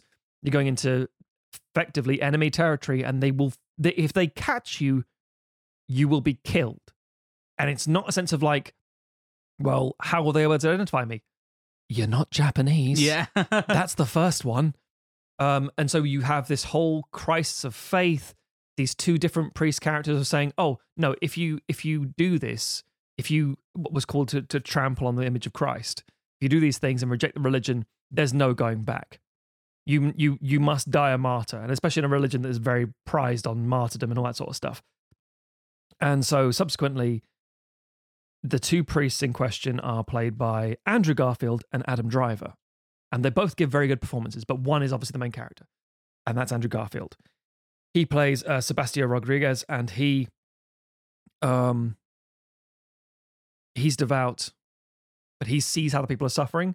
He says, if it comes to it and they're torturing you, just trample on the picture. It's not, just do it. It doesn't matter. And then Adam Driver's character, Francisco Garupe, is like, no, you can't do that. Okay, no, that's not how it works. And it's fascinating how those characters shift and change a bit. They're tortured. The one who dies the martyr's death that he was supposed to get isn't the one you think it's going to be. The other one who just folds, and they meet, and spoilers, they meet up with Liam Neeson, who is this older priest's mentor, and he's like, hello. I was like, you're not dead? Like, no, I'm living with the Japanese as a Japanese man. And I was like, what the fuck are you doing? Are you undercover?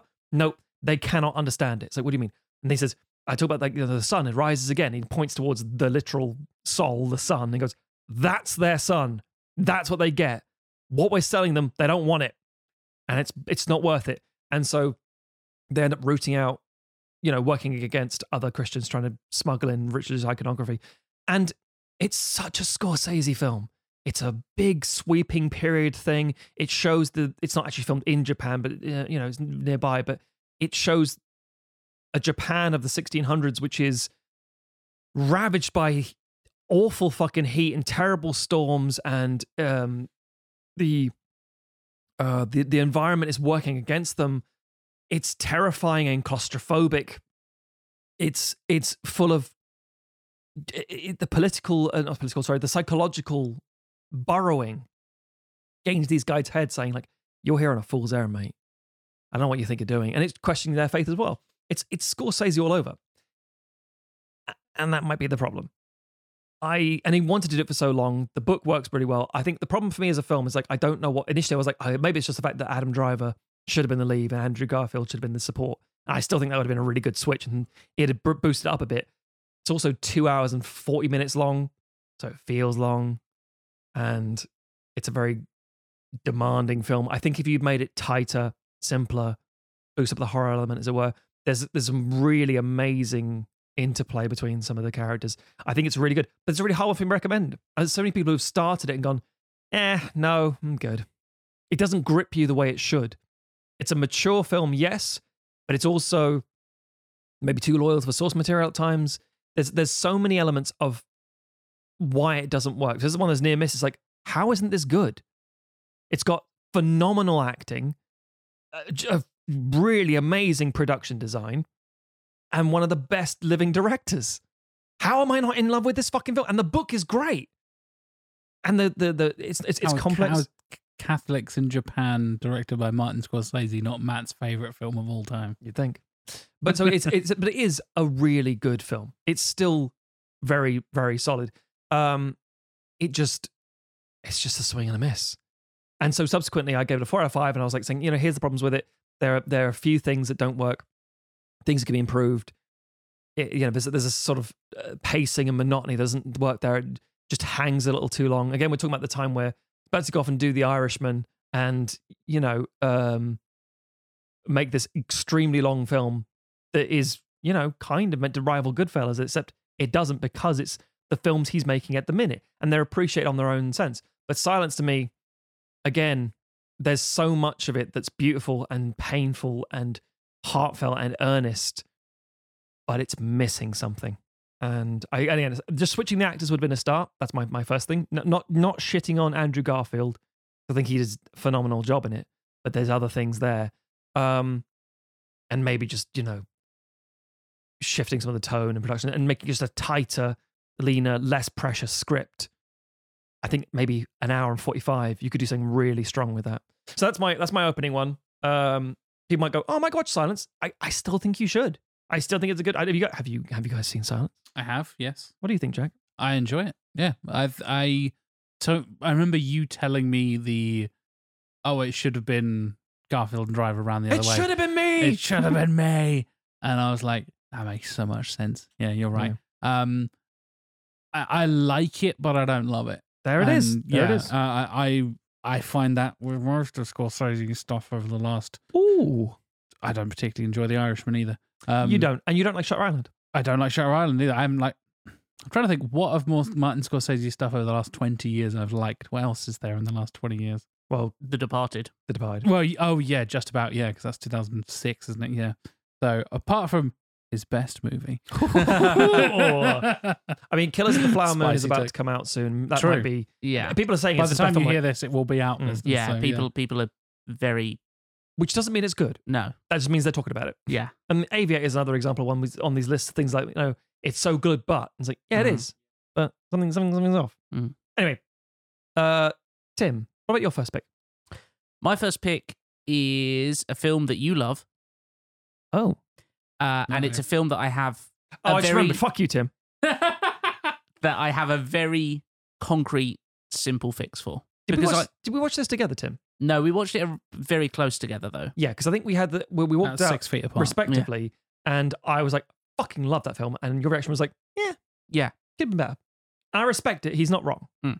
Wait until I've got to say. Yeah. So my first pick is Shang-Chi and the Legend of the Ten Rings. Oh yeah, that's 6 out of 10 film.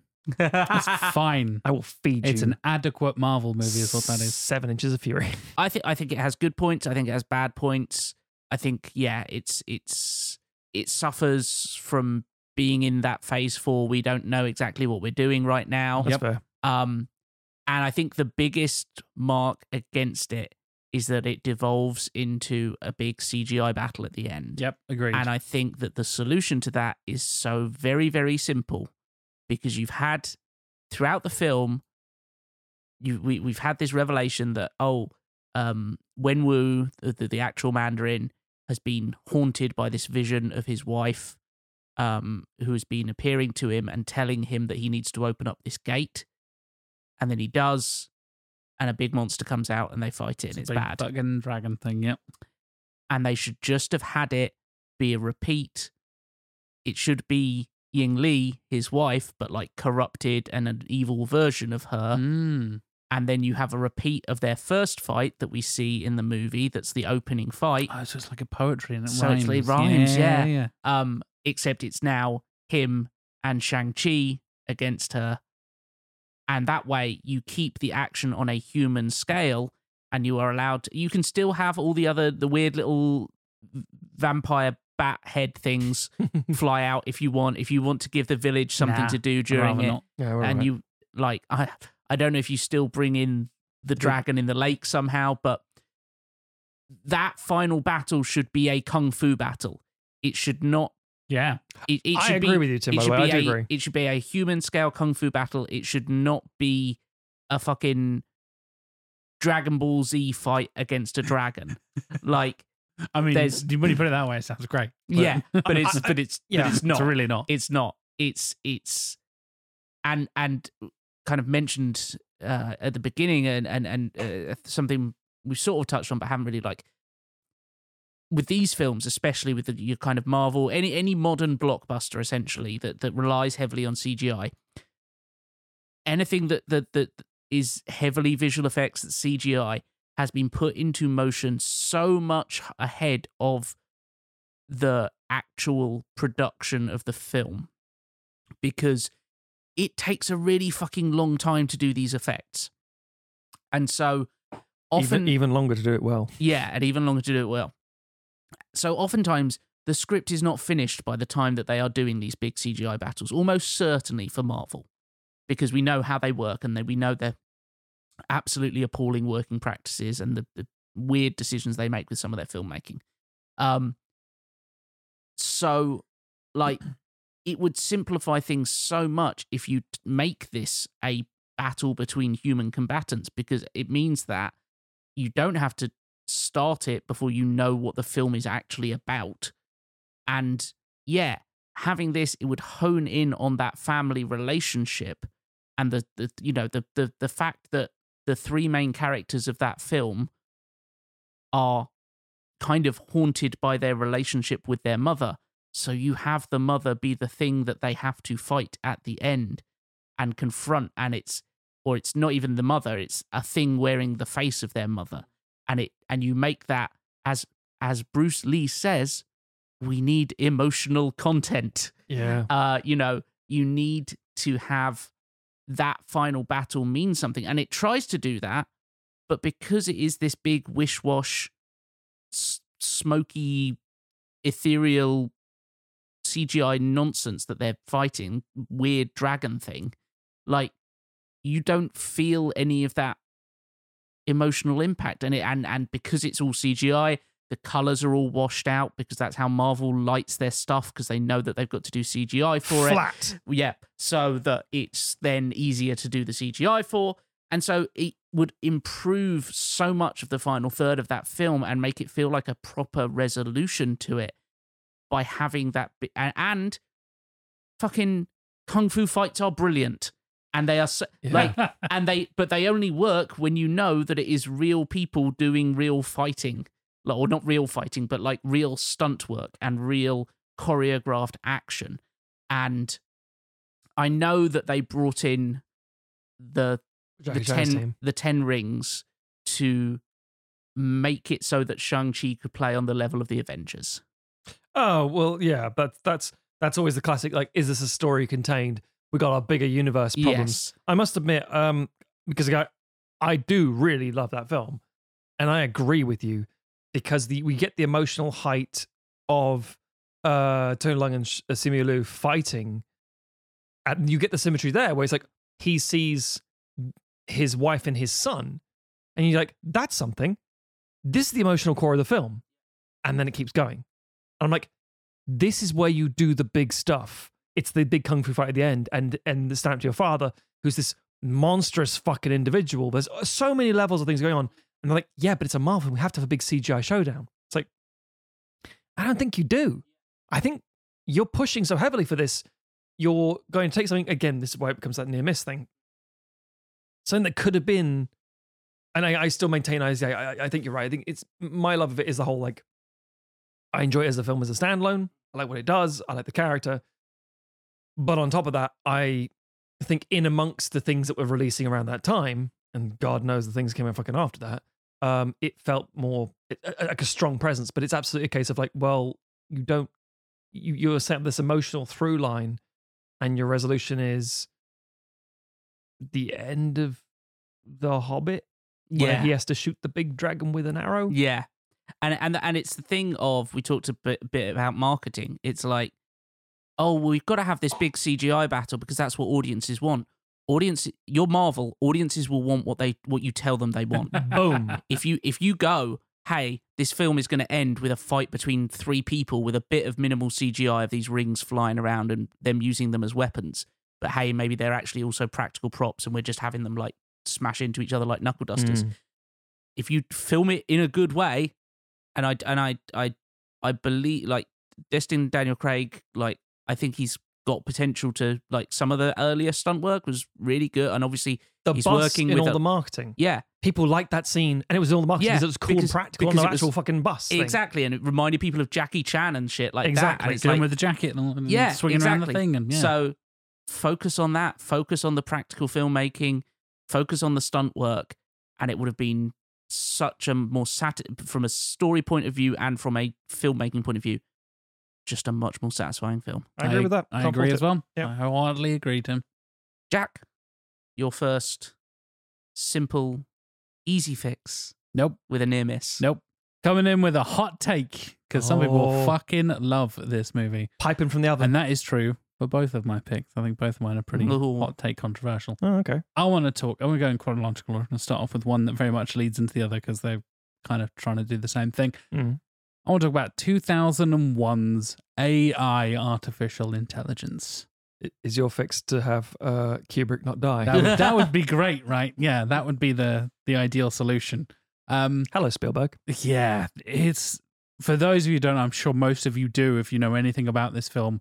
The fact that it was worked on by Stanley Kubrick for like 25 years since like the mid 70s, and he tried to go through various things. Then he realized like CGI is not going to be good enough because he didn't trust a child actor to play the main character of David well enough, and it's a whole thing. And basically nothing happened. He went through like various different pre-production stages, had various different concept artists. It's a whole fucking shit show for 20 years. And then finally, unfortunately, when he passed away, he essentially handed over the project to his friend Steven Spielberg and was like, hey, I've got all this stuff for this film. I trust you to essentially finish this project for me. Whoops. And some people fucking love this film. Going back to our you friend... can like it a bit, you can't love it. Oh, it's in I'm like, sure people do, but it's in like top films of the 21st century lists and stuff, like top films of all time lists and shit like this. Yeah, but so's Avatar. That's fucking exactly. Roger Ebert, going back to Ebert from we mentioned him regularly on the show. 4 out of 4, absolute masterpiece, says Ebert. Wrong. I think it's a big clunky mess that doesn't quite work in gelling itself all together, mainly because Kubrick and Spielberg are two polar opposite filmmakers. And I know this is the obvious thing to say, but obviously Kubrick is so much more calculating and kind of planned out and driven by a lot of like very clear logistical processes and stuff like that. I want to bring in very, very quickly. Sorry, Jack. I want to bring in, there was an interview with Vincent D'Onofrio fairly recently talking about Kubrick and how he worked on Full Metal Jacket. And he was saying, was he this, traumatizing Shelley Duvall level? Well, I don't know. I didn't work on that film. And, saying, he did say the scene, the big iconic scene in, in Full Metal Jacket where he does the whole thing, blows his head off. Like 3 takes. That's it. He said most of the thing was done like one or 2 takes. I think it took a long time was the soap party, as he calls it, the smacking the soap in the socks. And I was like, he wanted a very specific thing. He said, but he also heard that from like Adam Baldwin and other people on the set that there's a bit with and Matt Modine, they're stuck behind this wall in another scene later in the film that he wasn't involved with at all because his character is dead. They were there for 4 months trying to get that one scene because Kubrick wasn't happy with the weather. He wanted the lighting to look a certain way, he wanted the performance to do a certain thing. He was like, no, it's not right. Not right. And again, the thing I always bring up is Kubrick saying to Harvey Keitel before he stormed the fuck off Eyes Wide Shut, it's like, we've got it. We don't need to do like 40 more of these fucking takes. We've got the thing. And he just leans around from the camera and says, well, you want it to be good, right? It's like, you disrespectful motherfucker. That level of perfectionism, better or worse, is not Spielberg. No. And Spielberg shouldn't be. He does his own thing. Yeah. But it means you've got a very different movie on your hands. Yes, very much so. And that level of hyper-specific filmmaking, that level of perfectionism that is basically what Kubrick is known for at this point, is legendarily known across anybody who's ever worked with him or done a documentary about him or whatever it is. Partly one of the reasons why he's one of the greatest filmmakers of all time, but it does make for incredibly difficult production processes and filming processes and post-production processes and all this kind of stuff. Spielberg, on the other hand, is driven by sentimentality and emotions, 2 things that Kubrick is not known for at all. And in my opinion, this film is like getting chocolate and cheese and just smushing them together in a sandwich and being like, well, you like both of them, right? Eat them in a sandwich, motherfucker. It's like, I don't want a chocolate cheese sandwich. You fucking maniac. What are you talking about? See, I like that you can make chocolate cheesecake, but this isn't that. Exactly. Because you've got a different director. You want a mature cheddar and like a milky chocolate. We're like, no, fuck off. Weird. I don't want that. It's this weird thing where 2 completely polar opposite ideologies are just grinding together and it never truly clicks with me. And I tried. I love Spielberg. He made some of my favorite films of all time. I love Kubrick. He's made some of my favorite films of all time. The two of them do not gel together to me, for whatever reason. I know quite a few people agree with me, but like I said, I know a lot of people really, really, really like AI as well. For me, I wonder if it is just Spielberg taking a more Spielbergy approach to it and doing his own proper version. The real answer would be, obviously, maybe never get made if Kubrick didn't pass away and hand it over. Maybe he would have just toiled away at it for the rest of his life.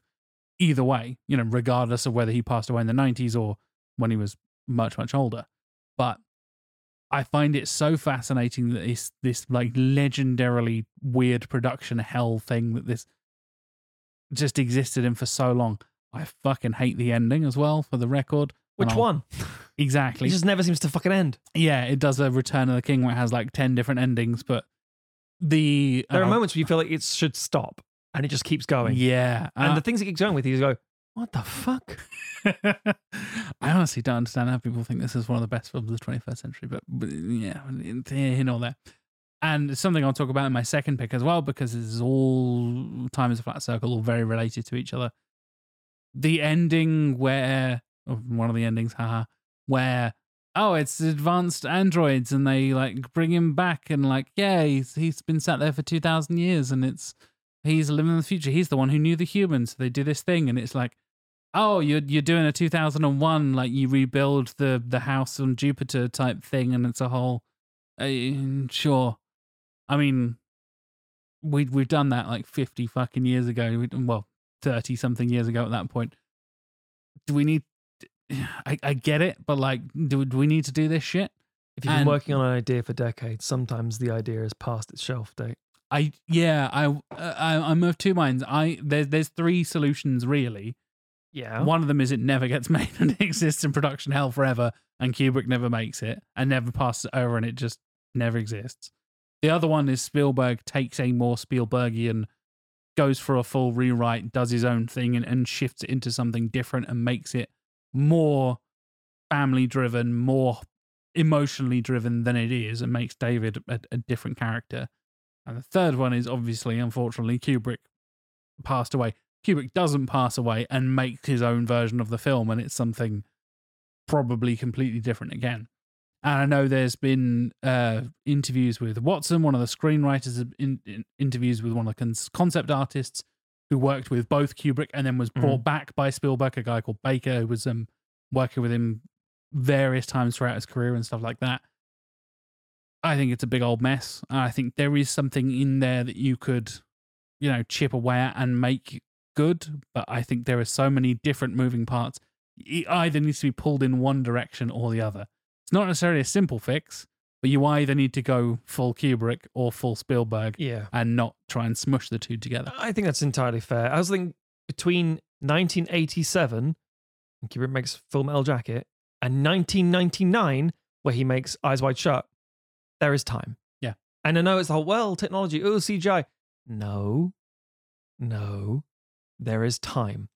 What you need, and this is going to sound fucking sacrilegious, someone needed to just tell Kubrick to chill the fuck out. Get the fuck on with it. And I mean, like, his daughter or someone very close to him who he respects, just saying, it's not right. Doesn't matter. Get it done. Dan, come on, man. We got to do it. Stop fucking about. Sort it out. Because as much as there's the whole like, but the perfect. Well, what happens is Spielberg half-asses it by trying to interpret something that you were doing anyway, makes this weird chimera beast, and nobody's happy. Yeah, the best thing to do would be to travel back and show him AI and go, if you don't make it, this is what it ends up as. I mean, Tim might be on it there. Well, maybe we'll do a time travel-y, wibbly-wobbly thing through one of Kubrick's other. Not impossible. Yeah. Oh, wait, no, it's impossible. Anyway, back round to you, Matt. So I'm going from silence to a film that I'm going to have to do a lot of like, hear me out. So, Silence 2016, a fairly recent movie on the things of like near misses, usually tracking from all kinds of years. My next one is from 2021. 2021's prequel, The King's Man. hang on. Hang on. A bad film.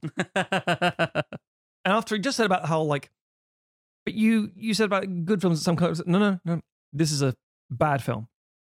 And I made my wife watch it after I seen it and said, yeah, I gave a review, I like a 2 out of 5. It's not a good film at all. It's shit. Okay. I want you to watch it so I can talk about it. It's like, okay. And then we did. And she said, no, I see your point. Yeah, thanks, Em. You glad you watched it? No. To explain.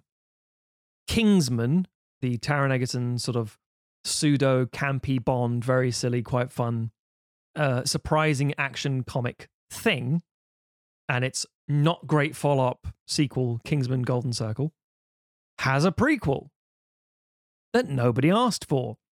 The first Kingsman in World War One. It's like, that feels odd. That feels like you should go back further, considering all code names of Lancelot and shit. But yeah, okay, fine. What is it then? So the reason, okay, to give you a bit of context, it's Ralph Fiennes, and the film Matthew Vaughn makes is fascinating because on one level, there's 2 or 3 things going on.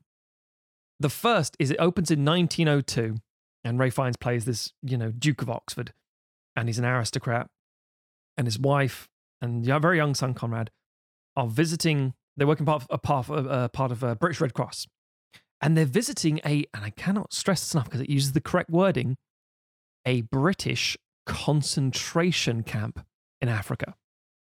And we do not talk about this. We're always like, oh, Germany, oh, Nazis. We kind of invented the fucking things. Yeah, we're the worst. And it's like, you don't see that in a blockbuster. You don't see Britain talking about this past. This is from a British film, especially with American funding. Holy fuck. And the whole thing becomes a story about pacifism. Because during that stage, there's an attack, and sad dad, Ray finds his wife is shot and killed. And he becomes this whole like, nope. Then Conrad grows up, and Conrad is played by a young actor who's been in a handful of things at this minute. And he's genuine impressive. It's Harris Dickinson. And he's been in Triangle of Sadness, and he was in Scrapper recently. And he's just a genuinely like quite talented, decent actor who's up and coming. And he plays his son. And he's like, I want to go off and fight in World War One, father. It's like, no, you fucking can't. It's like, no, I'm going to do this. And does the typical World War One story, that almost Gallipoli style thing of like, you can't do it. I won't allow it. I've seen the horrors of war. It's like, but I'm a young man and everyone's going and I'll be the only one not to. I'm a Duke's son, so I'm already blah, blah, blah. I can fight. I've been trained. I can, do all this stuff. I can fly a plane. I want to do it. And then he lies and he takes on the alias of another person in the trenches and goes something. Okay. And then what happens is, I don't give a fuck about spoiling this one. The son's like, oh my God, there's a British spy out there who's got this information that's really important to the war effort. I'm going to go save him. Goes out there and saves him. And as he comes over the trench, he's got this important information. It's going to say things. And there's like, all the British soldiers like, who the fuck are you? Because, if you just run over from the trench and no one knows who you are, you could be a German spy, obviously, in theory. And so I'm Archie so-and-so. It's like, no, you're not. I know him. He's Scottish. Who the fuck are you? And before he has a chance to explain, about 2/3 of the way through the film, he's shot in the face and killed. It's like, oh, no, this isn't how the story's supposed to go. What the fuck? Oh, shit. And then the news comes back and it's delivered to him, the guy who he traded places with, the actual Archie, whoever his name is, to tell his father. He's like, oh, I had to fight my son, but, I'm very proud of him. He's like, yeah, your son's dead. And I'm terribly sorry he switched places with me. And he's cut up and he's awful about it. And he's like, right, well, I have to go and do something then. We tried to do this together where we tried to prevent the war. They involved in the whole, the assassination of Archduke Ferdinand, where they tried to prevent that too. It didn't go the way they wanted to. And he has to go on this thing he's drawn into, this violent quest of taking out one of the people who's trying to, manipulate the strings in the background. I think that sounds like a really fascinating drama about World War One. A bit heightened, but very interesting. That's half of the film. The other half is a Kingsman movie. And that is my problem with this film. Yeah. If you just did this movie about this guy who says, again, the wonderful line saying, you look like a real gentleman, he's getting a suit fitted for him. He's like, gentleman, such a strange phrase. And he talks about how at one point you should never forget who we are and our privilege, because people are like, oh, wokey, wokey, wokey. But it's like, hang on.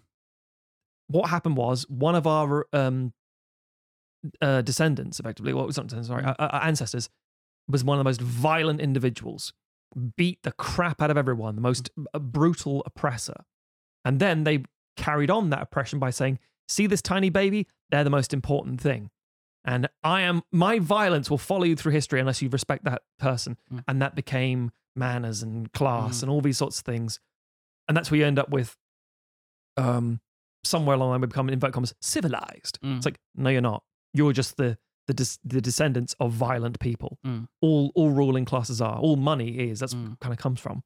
And that just sort of awareness in film, in a blockbuster of this nature, is fantastic. But on the other end, you have Ray Fiennes having a war wound in his leg that Rhys Ifans as Rasputin goes and starts tonguing to sort of give him some magical healing. And then you got fucking Hitler and Lenin at the end saying, hello, Comrade Hitler. What the fuck is this? What is this bullshit? And like, oh, I'm going to try and land a biplane on this fucking tiny mountainside. Yeah! And he gets headbutted by a goat. It's like, this bullshit. You said about, picking a tone, right? Which one are you going to go with, a Spielberg or a Kubrick? No. You tell your World War I film, or you do a really silly, campy prequel. Yeah. You cannot have it both ways. You can dial up and down bits and pieces, but you are trying to make two really opposing movies, and the frustration of one of them is really, really interesting. And it really fucks me off, because I remember seeing the trailer and think, this is going to be shite.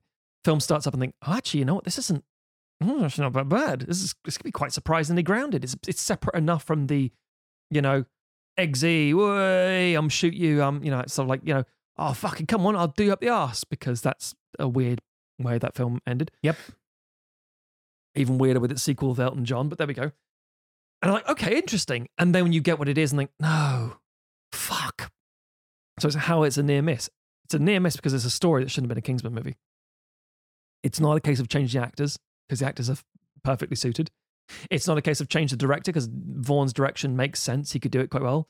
It's not even like tweak the script. You can't do that. You have to fundamentally take one of the core elements of this film and throw it in the bin.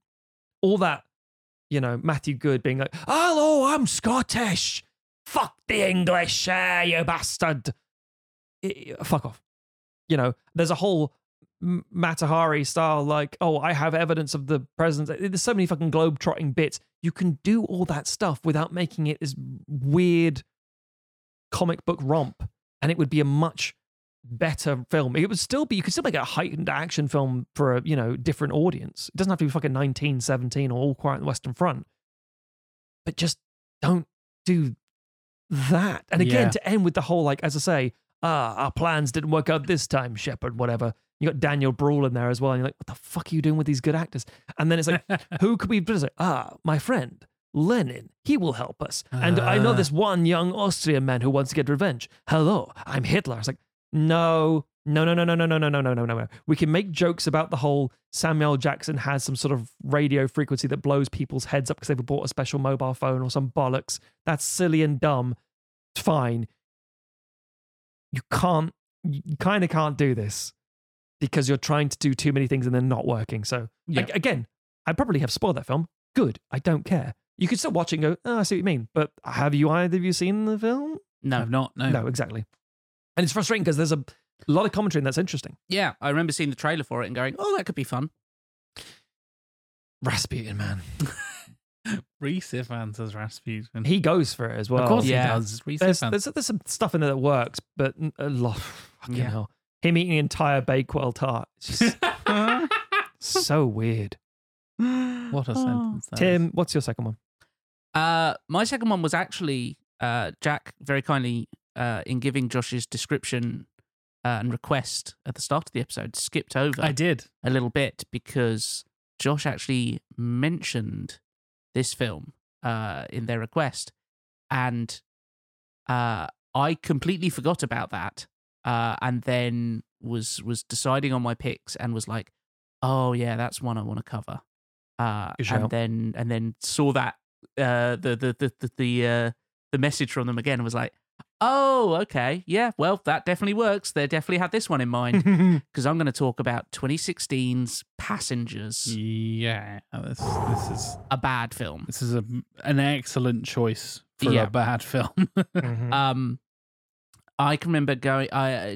The discourse had already started about this film, and I went to see it with my sister and a friend of hers while I was down visiting her. And coming out of the cinema, and my sister doesn't have great taste in films, and she would happily say that. And I can remember the two of them just going like, "Oh, I really enjoyed that," and just me turning to them and going like, "What? What about all of this stuff?" And them going, "No, I don't really think of it that way." But tough.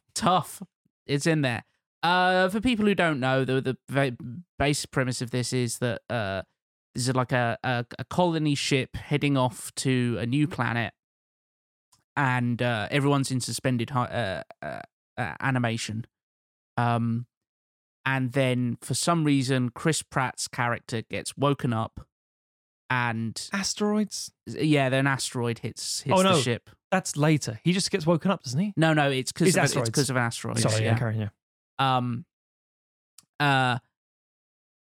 He gets woken up and realizes that they've still got something like 120 years on their journey to this new world. So he's going to be dead by the time that they reach there. And there's no one else on the ship apart from Michael Sheen's robot bartender, who's a weird Shining reference for some reason. I mean, the empty isolation and going mad. Yeah. In a different film makes complete sense. Yeah. And so he becomes weirdly obsessed with this one person who is Jennifer Lawrence's character, who's also in suspended animation. And he decides to wake her up so that he's got a companion for the rest of his time there. But tells her that she was just another malfunction and that she, the ship's going wrong. We've both woken up. I've been awake for a bit longer than you, but, blah, blah, blah. They get into a relationship. She then finds out what he's done, but then he, quote unquote, redeems himself by fixing the ship and almost dying in the process, basically. And if you're going, wait, he wakes up, he dooms her to a life with just him, and then kind of lies to her and gaslights her, manipulates her. He manipulates her into a relationship, and that's meant to be seen as romantic. It's charming. Yeah, it's charming. It's Chris Pratt. It's a charming guy. We have learned he's not since. It is not. And essentially, there is a simple fix to this film because you just change the genre of it. You make it a psychological thriller. You change the editing so that we start with Jennifer Lawrence waking up.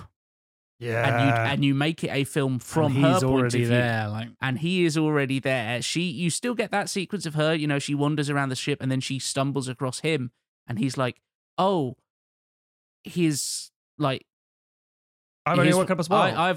I've just woken up as well, blah, blah, blah. Here's the deal. And then you can have a flashback. And I think if you are rooting it in her experiences, and then you reveal why he has done what he has done, after she finds it out, you then show his journey and his isolation, because it does a pretty good job of showing him kind of descending into madness, I agree. being the only person on this ship.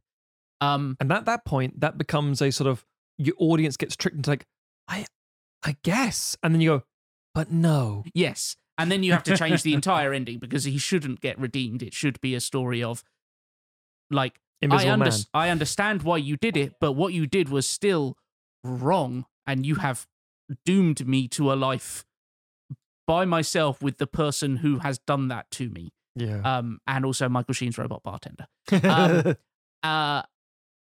So I think that you could actually make a good film out of this. You just have to dramatically rethink what that film is. And there is also one other fix that I would do, which is don't make the spaceship look like a fucking it looks like a shopping mall. Yeah, it does. And I realized that that's the aesthetic they're going for, but it also doesn't look like a good shopping mall. It looks like it's been shot in like a weird empty Dubai hotels shopping complex for most of it. It probably was. Yeah. And it's such a weird aesthetic to decide upon for like it doesn't feel futuristic. It just feels, I don't know.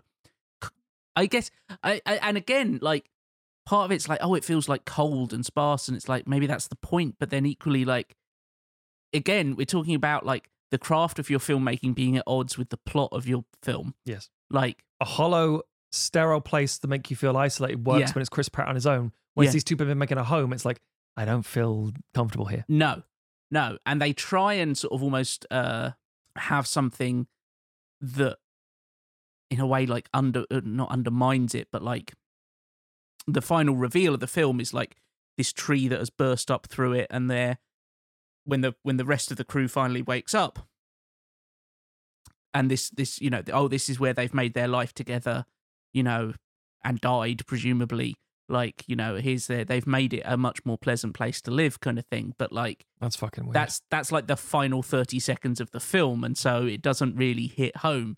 Like, it's just, it is a film of confounding choices of just like, I don't understand why this is the film you chose to make. And they wake up, sorry, they wake up Lawrence Fishburne to not only go, oh, let's add some more dilemma because someone else on the crew has to be able to work through the ship. But to also say, oh, I've done this thing, by the way. Like, you better tell her, son. It's like, no, you need to tell him that he's a psycho. Yeah. And then Chris Pratt kills him to cover the secret. That's the story, right? Yeah. That's Yeah. if you do bring a third element in, it's the Dick Halloran character in fucking The Shining. Yes. Like, he's coming to save you, right? Maybe not. Yeah.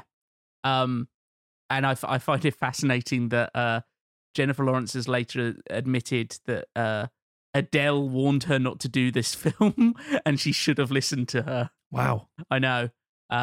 So, it shows Adele has more knowledge about filmmaking than Morton Tildum, director of Adele. Yeah, director of The Imitation Game, and no other feature film since this. What was it, like 6-7 years ago? Yeah, he's done some TV since then, but Yeah. Yeah. Jack, our final near miss. Indeed. You laid some very connective tissue there, Tim. I appreciate that. We're back in space, ladies and gentlemen. Space! It ties back not only to Tim's isolationist space exploration kind of stuff in Passengers, it also ties to my Stanley Kubrickiness I was just talking about with AI, because it's kind of trying to be 2001 and won't quite get there. Yeah. No ties to you, Matt. You don't deserve them. Shut up. Yeah, it is. Silence. It should have been a science movie, not a weird romance movie. I mean, that I do agree with. Sort of. Yeah. Kind of. Yeah. Yeah. I want to talk about 2014's Interstellar. And this is another film I know 2 or 3 people, which is their favourite film. End of sentence, full stop. This is where I started saying in my reviews about how Nolan isn't magnificent, and people started trying to kill me. And I alluded to it in fucking Dark Knight Rises. But so did I. I know. We know about my history with Dark Knight Rises. This is obviously where I kind of fell off with Nolan, because I fucking hate the last half an hour of Interstellar. I actually like the majority of the rest of the film. I think it's incredibly shot. Some of the ideas and themes and cinematography is incredible. Dialogue, but some brilliant performances, some brilliant acting, some brilliant directing, cinematography, some production design, all kinds of stuff. Yeah, some miserable practical exploration things of like, why are you going out there? Like, we're trying to work on the answer over here. It's like, there is no answer over here. It's like, what do you mean? What are we doing in the meantime? We did just save the species, just not us. That's a jaw drop. Like, oh my God. That is a really cool classic sci-fi. Like, You're going to get an answer, but it's not the answer you want kind of thing. Yeah. We talked about the brilliant designs of the robots involved, like Tars and the guys, like these brilliant, weird, cube, rotatey Fucking things. love like, Tars. Such a cool idea. It's such a brilliant thing. And then love lets you time travel in a bookcase through the fifth dimension. And I'm like, oh, sorry, what? With stronger writing, you can make that work in theory. Should you, though? It's kind of 2001. Like, you have the whole teleportation through the light sphere thing, wibbly wobbly bookcase bollocks in 2001 when David becomes Starchild. Spoiler for a 50-year-old film, where he becomes Starchild and ascends to pure consciousness and all this bollocks. And like, that's clearly what Nolan is doing. Mm-hmm. There are so many references to 2001. Can you tell I've recently rewatched 2001: A Space Odyssey? Yeah. And the fact that Nolan is essentially trying to do a modern version of 2001: A Space Odyssey, it really stumbles that final hurdle for me, because the moment you have, I find McConaughey's like ugly crying a bit much, like for the entire film. That Murph thing that he does just kind of drives me insane. But the whole, so he was the one who moved the thing from the bookcase, and it was he time traveled to send the message, and then he gets back to Earth, and then he's like, cool, I'm back now, but I'm fucking off again, see you later. Murph, you're the most important thing to me, but I really want to I'll be back here for like, hold on, hold on, are you dead? Yeah, cool, yeah, okay, I'm off. And all my descendants have no idea who I am. They're all at the deathbed of Jessica Chastain's character. Wouldn't you be like famous? Like somebody mentioned so you? Like, weird. It's so weird.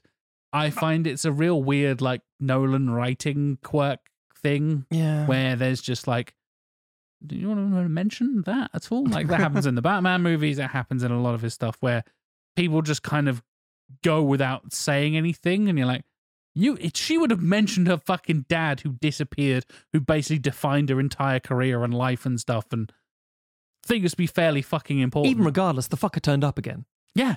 I don't know. Maybe this comes from Christopher Nolan having a hitman for a brother. It's like, we just don't talk about things that go on in our families. Clearly, Jesus. The mysterious Nolan brother. Interstellar is more a near-miss fixable thing than Tenet. Yes. Tenet has more fundamental... Tenet, you'd have to pull on that string for fucking 15 minutes and try and work out which end is which, and then you're like, you ever tried, like, got a bunch of cables and, like, tried to untangle them? I think it's more like trying to remove try to remove milk from tea. And it's like... Have you got a centrifuge? No. You're fucked. Yeah. It's possible, but... Why? Careful pipettes for the next 6 hours. I'll just chuck it out and make a new one. Yeah. No. You need to make pure milk from tea with milk in that. Yeah. But Interstellar's one of those, like, it's served in a beaker. It's like, yeah. The beaker's made of love. Beaker made of love. The beaker's made of biscuits. Like, the beaker's made of bookcase. This feels like you made a mistake here. Just put it in a glass. I think it's too obvious. Maybe just do it. Yeah. And it I'm going to keep talking about 2001 because it so brushes against it with that last half an hour specifically. Like they're like transcendental beings or transdimensional beings, or they spoke to me through the too hard for you to comprehend membrane of multiverses, or whatever. Don't worry about it. This is me coming from an astrophysics degree, and I'm like, and they even had like actual like the representation of the black hole they have in that film at the time was the most accurate like visualization of a black hole ever created, and all this stuff. Some brilliant science goes into this film, and then it all gets chucked out the fucking window for the last half an hour. And I know 2001 kind of does the same thing, but 2001 doesn't set itself up as super scientifically accurate and stuff. In a way, it's a fault of the marketing.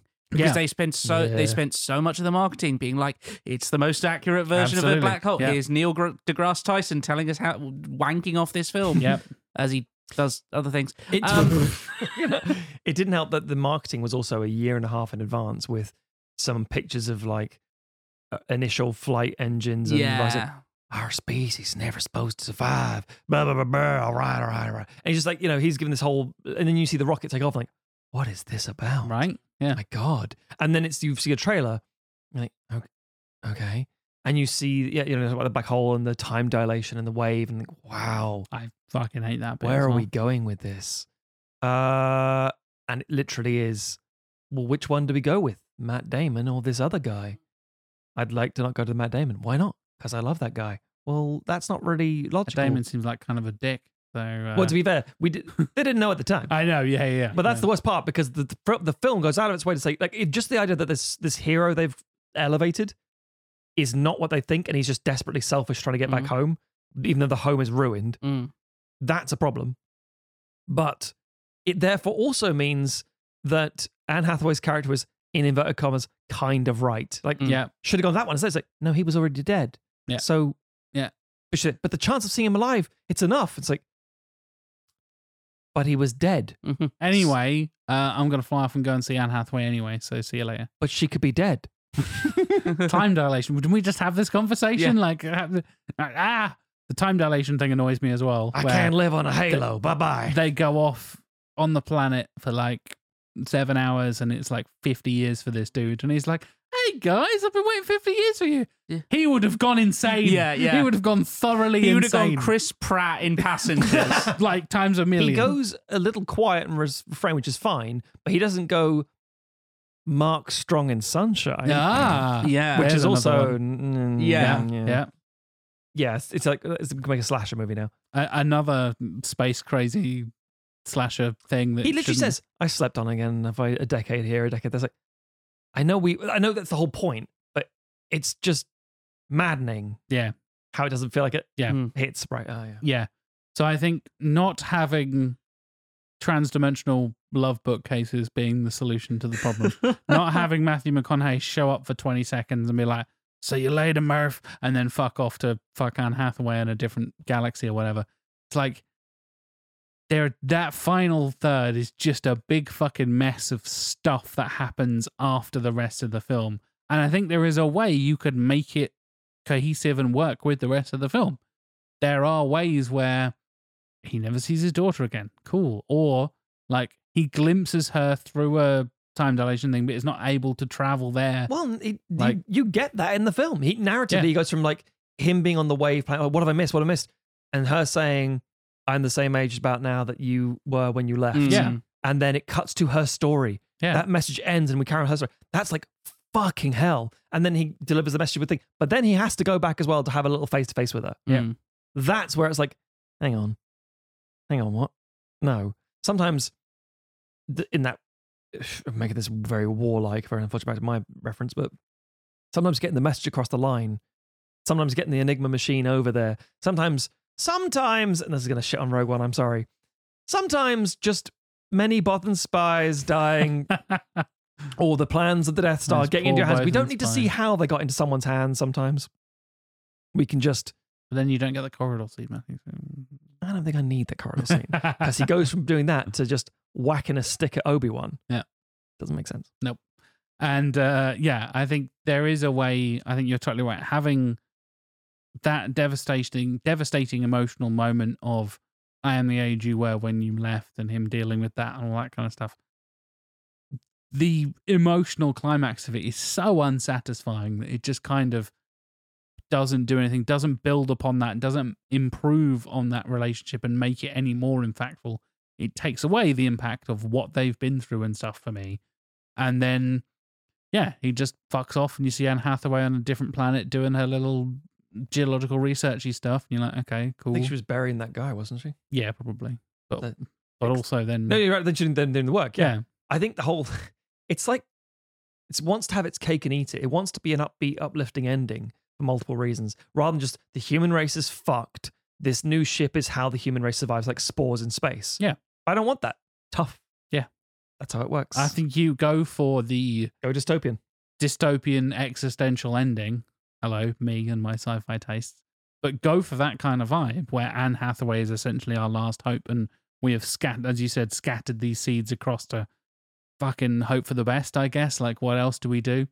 And instead of having this whole bullshit heartfelt reunion thing, have McConaughey journey off and like in search of Hathaway or something like that. Yeah, you And- could have it be ambiguous in the sense that he's like, we're a species who died on a planet, my daughter amongst them. I can't go back there because you can't undo your problems. Yep. I can't go forward because the species isn't going to survive with me. I'm a product of the old generation. I am a man out of time. I don't know what to do. I'm just going to have to find a way to live my last few years Yeah. on a spaceship with Jennifer Lawrence. That's how we do it. Yeah. But that's the point. But the problem is you don't want that. You want the whole like, oh, everything's perfect. Like, no. So like the species does survive with the new colony of humans, but also the answer was given to humans how to make fucking Halo farms, Ringworld farms. And it's like, so it's a have your cake and eat it moment. It's like, yes. Yeah. Fuck off. Yeah. Yeah. That's pretty much Yeah. how I feel about Interstellar. I'm not a big fan of it. Even though I like so much of it, and then just absolutely can't stand that last the tying off of all of the knots so neatly and stuff like that. Yeah. Just drives me insane. So there we have it, folks. There are some examples of some near misses, some films that should have been great and weren't quite great, or just needed a few tweaks to make them really, really good. I'm sure you have a million fucking suggestions and complaints about our picks and why Interstellar is great, or why Passengers is great, or why Silence is great, or whatever it is. Let us know. Engage with us on the social medias. Come at us, bros and broettes and non-binary bros, because you can find us on all the social media. We're Sequelizers. Probably the best place is sequelizers.com. You can go on the Discord and have a big argument there. I'm sure we'll be having one anyway. That will happen. Regardless of whether I try to start fights or not, people will pick fights. It's going to be the post-show discussion of everybody going It's all nuts. very friendly, but it's very passionate. Oh yeah, it's gonna be a shit show in the nicest way possible. Yeah. And I love you Discord people for it. I'm waiting for people to say like the fucking final Resident Evil film is like, but it could have been so good. It's like, shut the fuck up. We'll let Tim decide that. People are going to try and defend like the worst movies now. Oh, definitely. It's like, that's a Kingsman. We've opened the door for terrible defenses of terrible movies. But I am JLW Chambers on absolutely everything. Come and follow me there. Argue with me about Interstellar if you want. I have an astrophysics degree. Good luck. Matt, how can people find you across the internet? Stogs, STOGHZ, on all the social media channels. You can also go to the redrighthand.co.uk to read my film reviews. You can go to cheesemint.com to see the things that I make. And I've recently overhauled that site, so it's a bit cleaner now and easier to navigate. And you can search out Sumo Drop Pod on Twitter. Sumo Drop, my sumo wrestling podcast. Tim, if people didn't want to miss you, where could they find your thoughts? You can follow me, Trivia_lad on Twitter, Trivia_lad on Letterboxd, and Trivia_lad on Blue Sky. No underscore. Just the words. Just the words. No underscore. Well, there you go, folks. It's another interseason episode. We'll be back next week with, once again, something quite different indeed. Another Patreon one? Another VIP Patreon pick, and something considerably, well, could be pretty controversial. It's a pretty hot topic. There are to talk elements about, you could consider in some of these films that could bounce definitely, that. definitely. Yeah, There are some threads to pull on, some connective tissue there as well. You won't guess it. No, definitely not. But anyway, thank you so much for listening, and we will see you next week.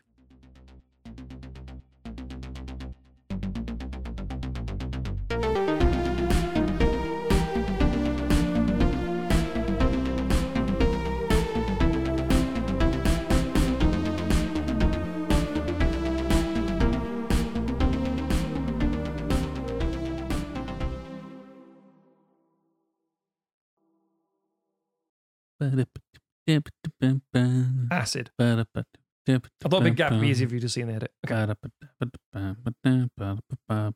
Bend over, I'm going to fuck you. Take a sip of my juice. You done? Oh, Tim! No, I'm not done. There you go, now I'm done. Yeah, you fucking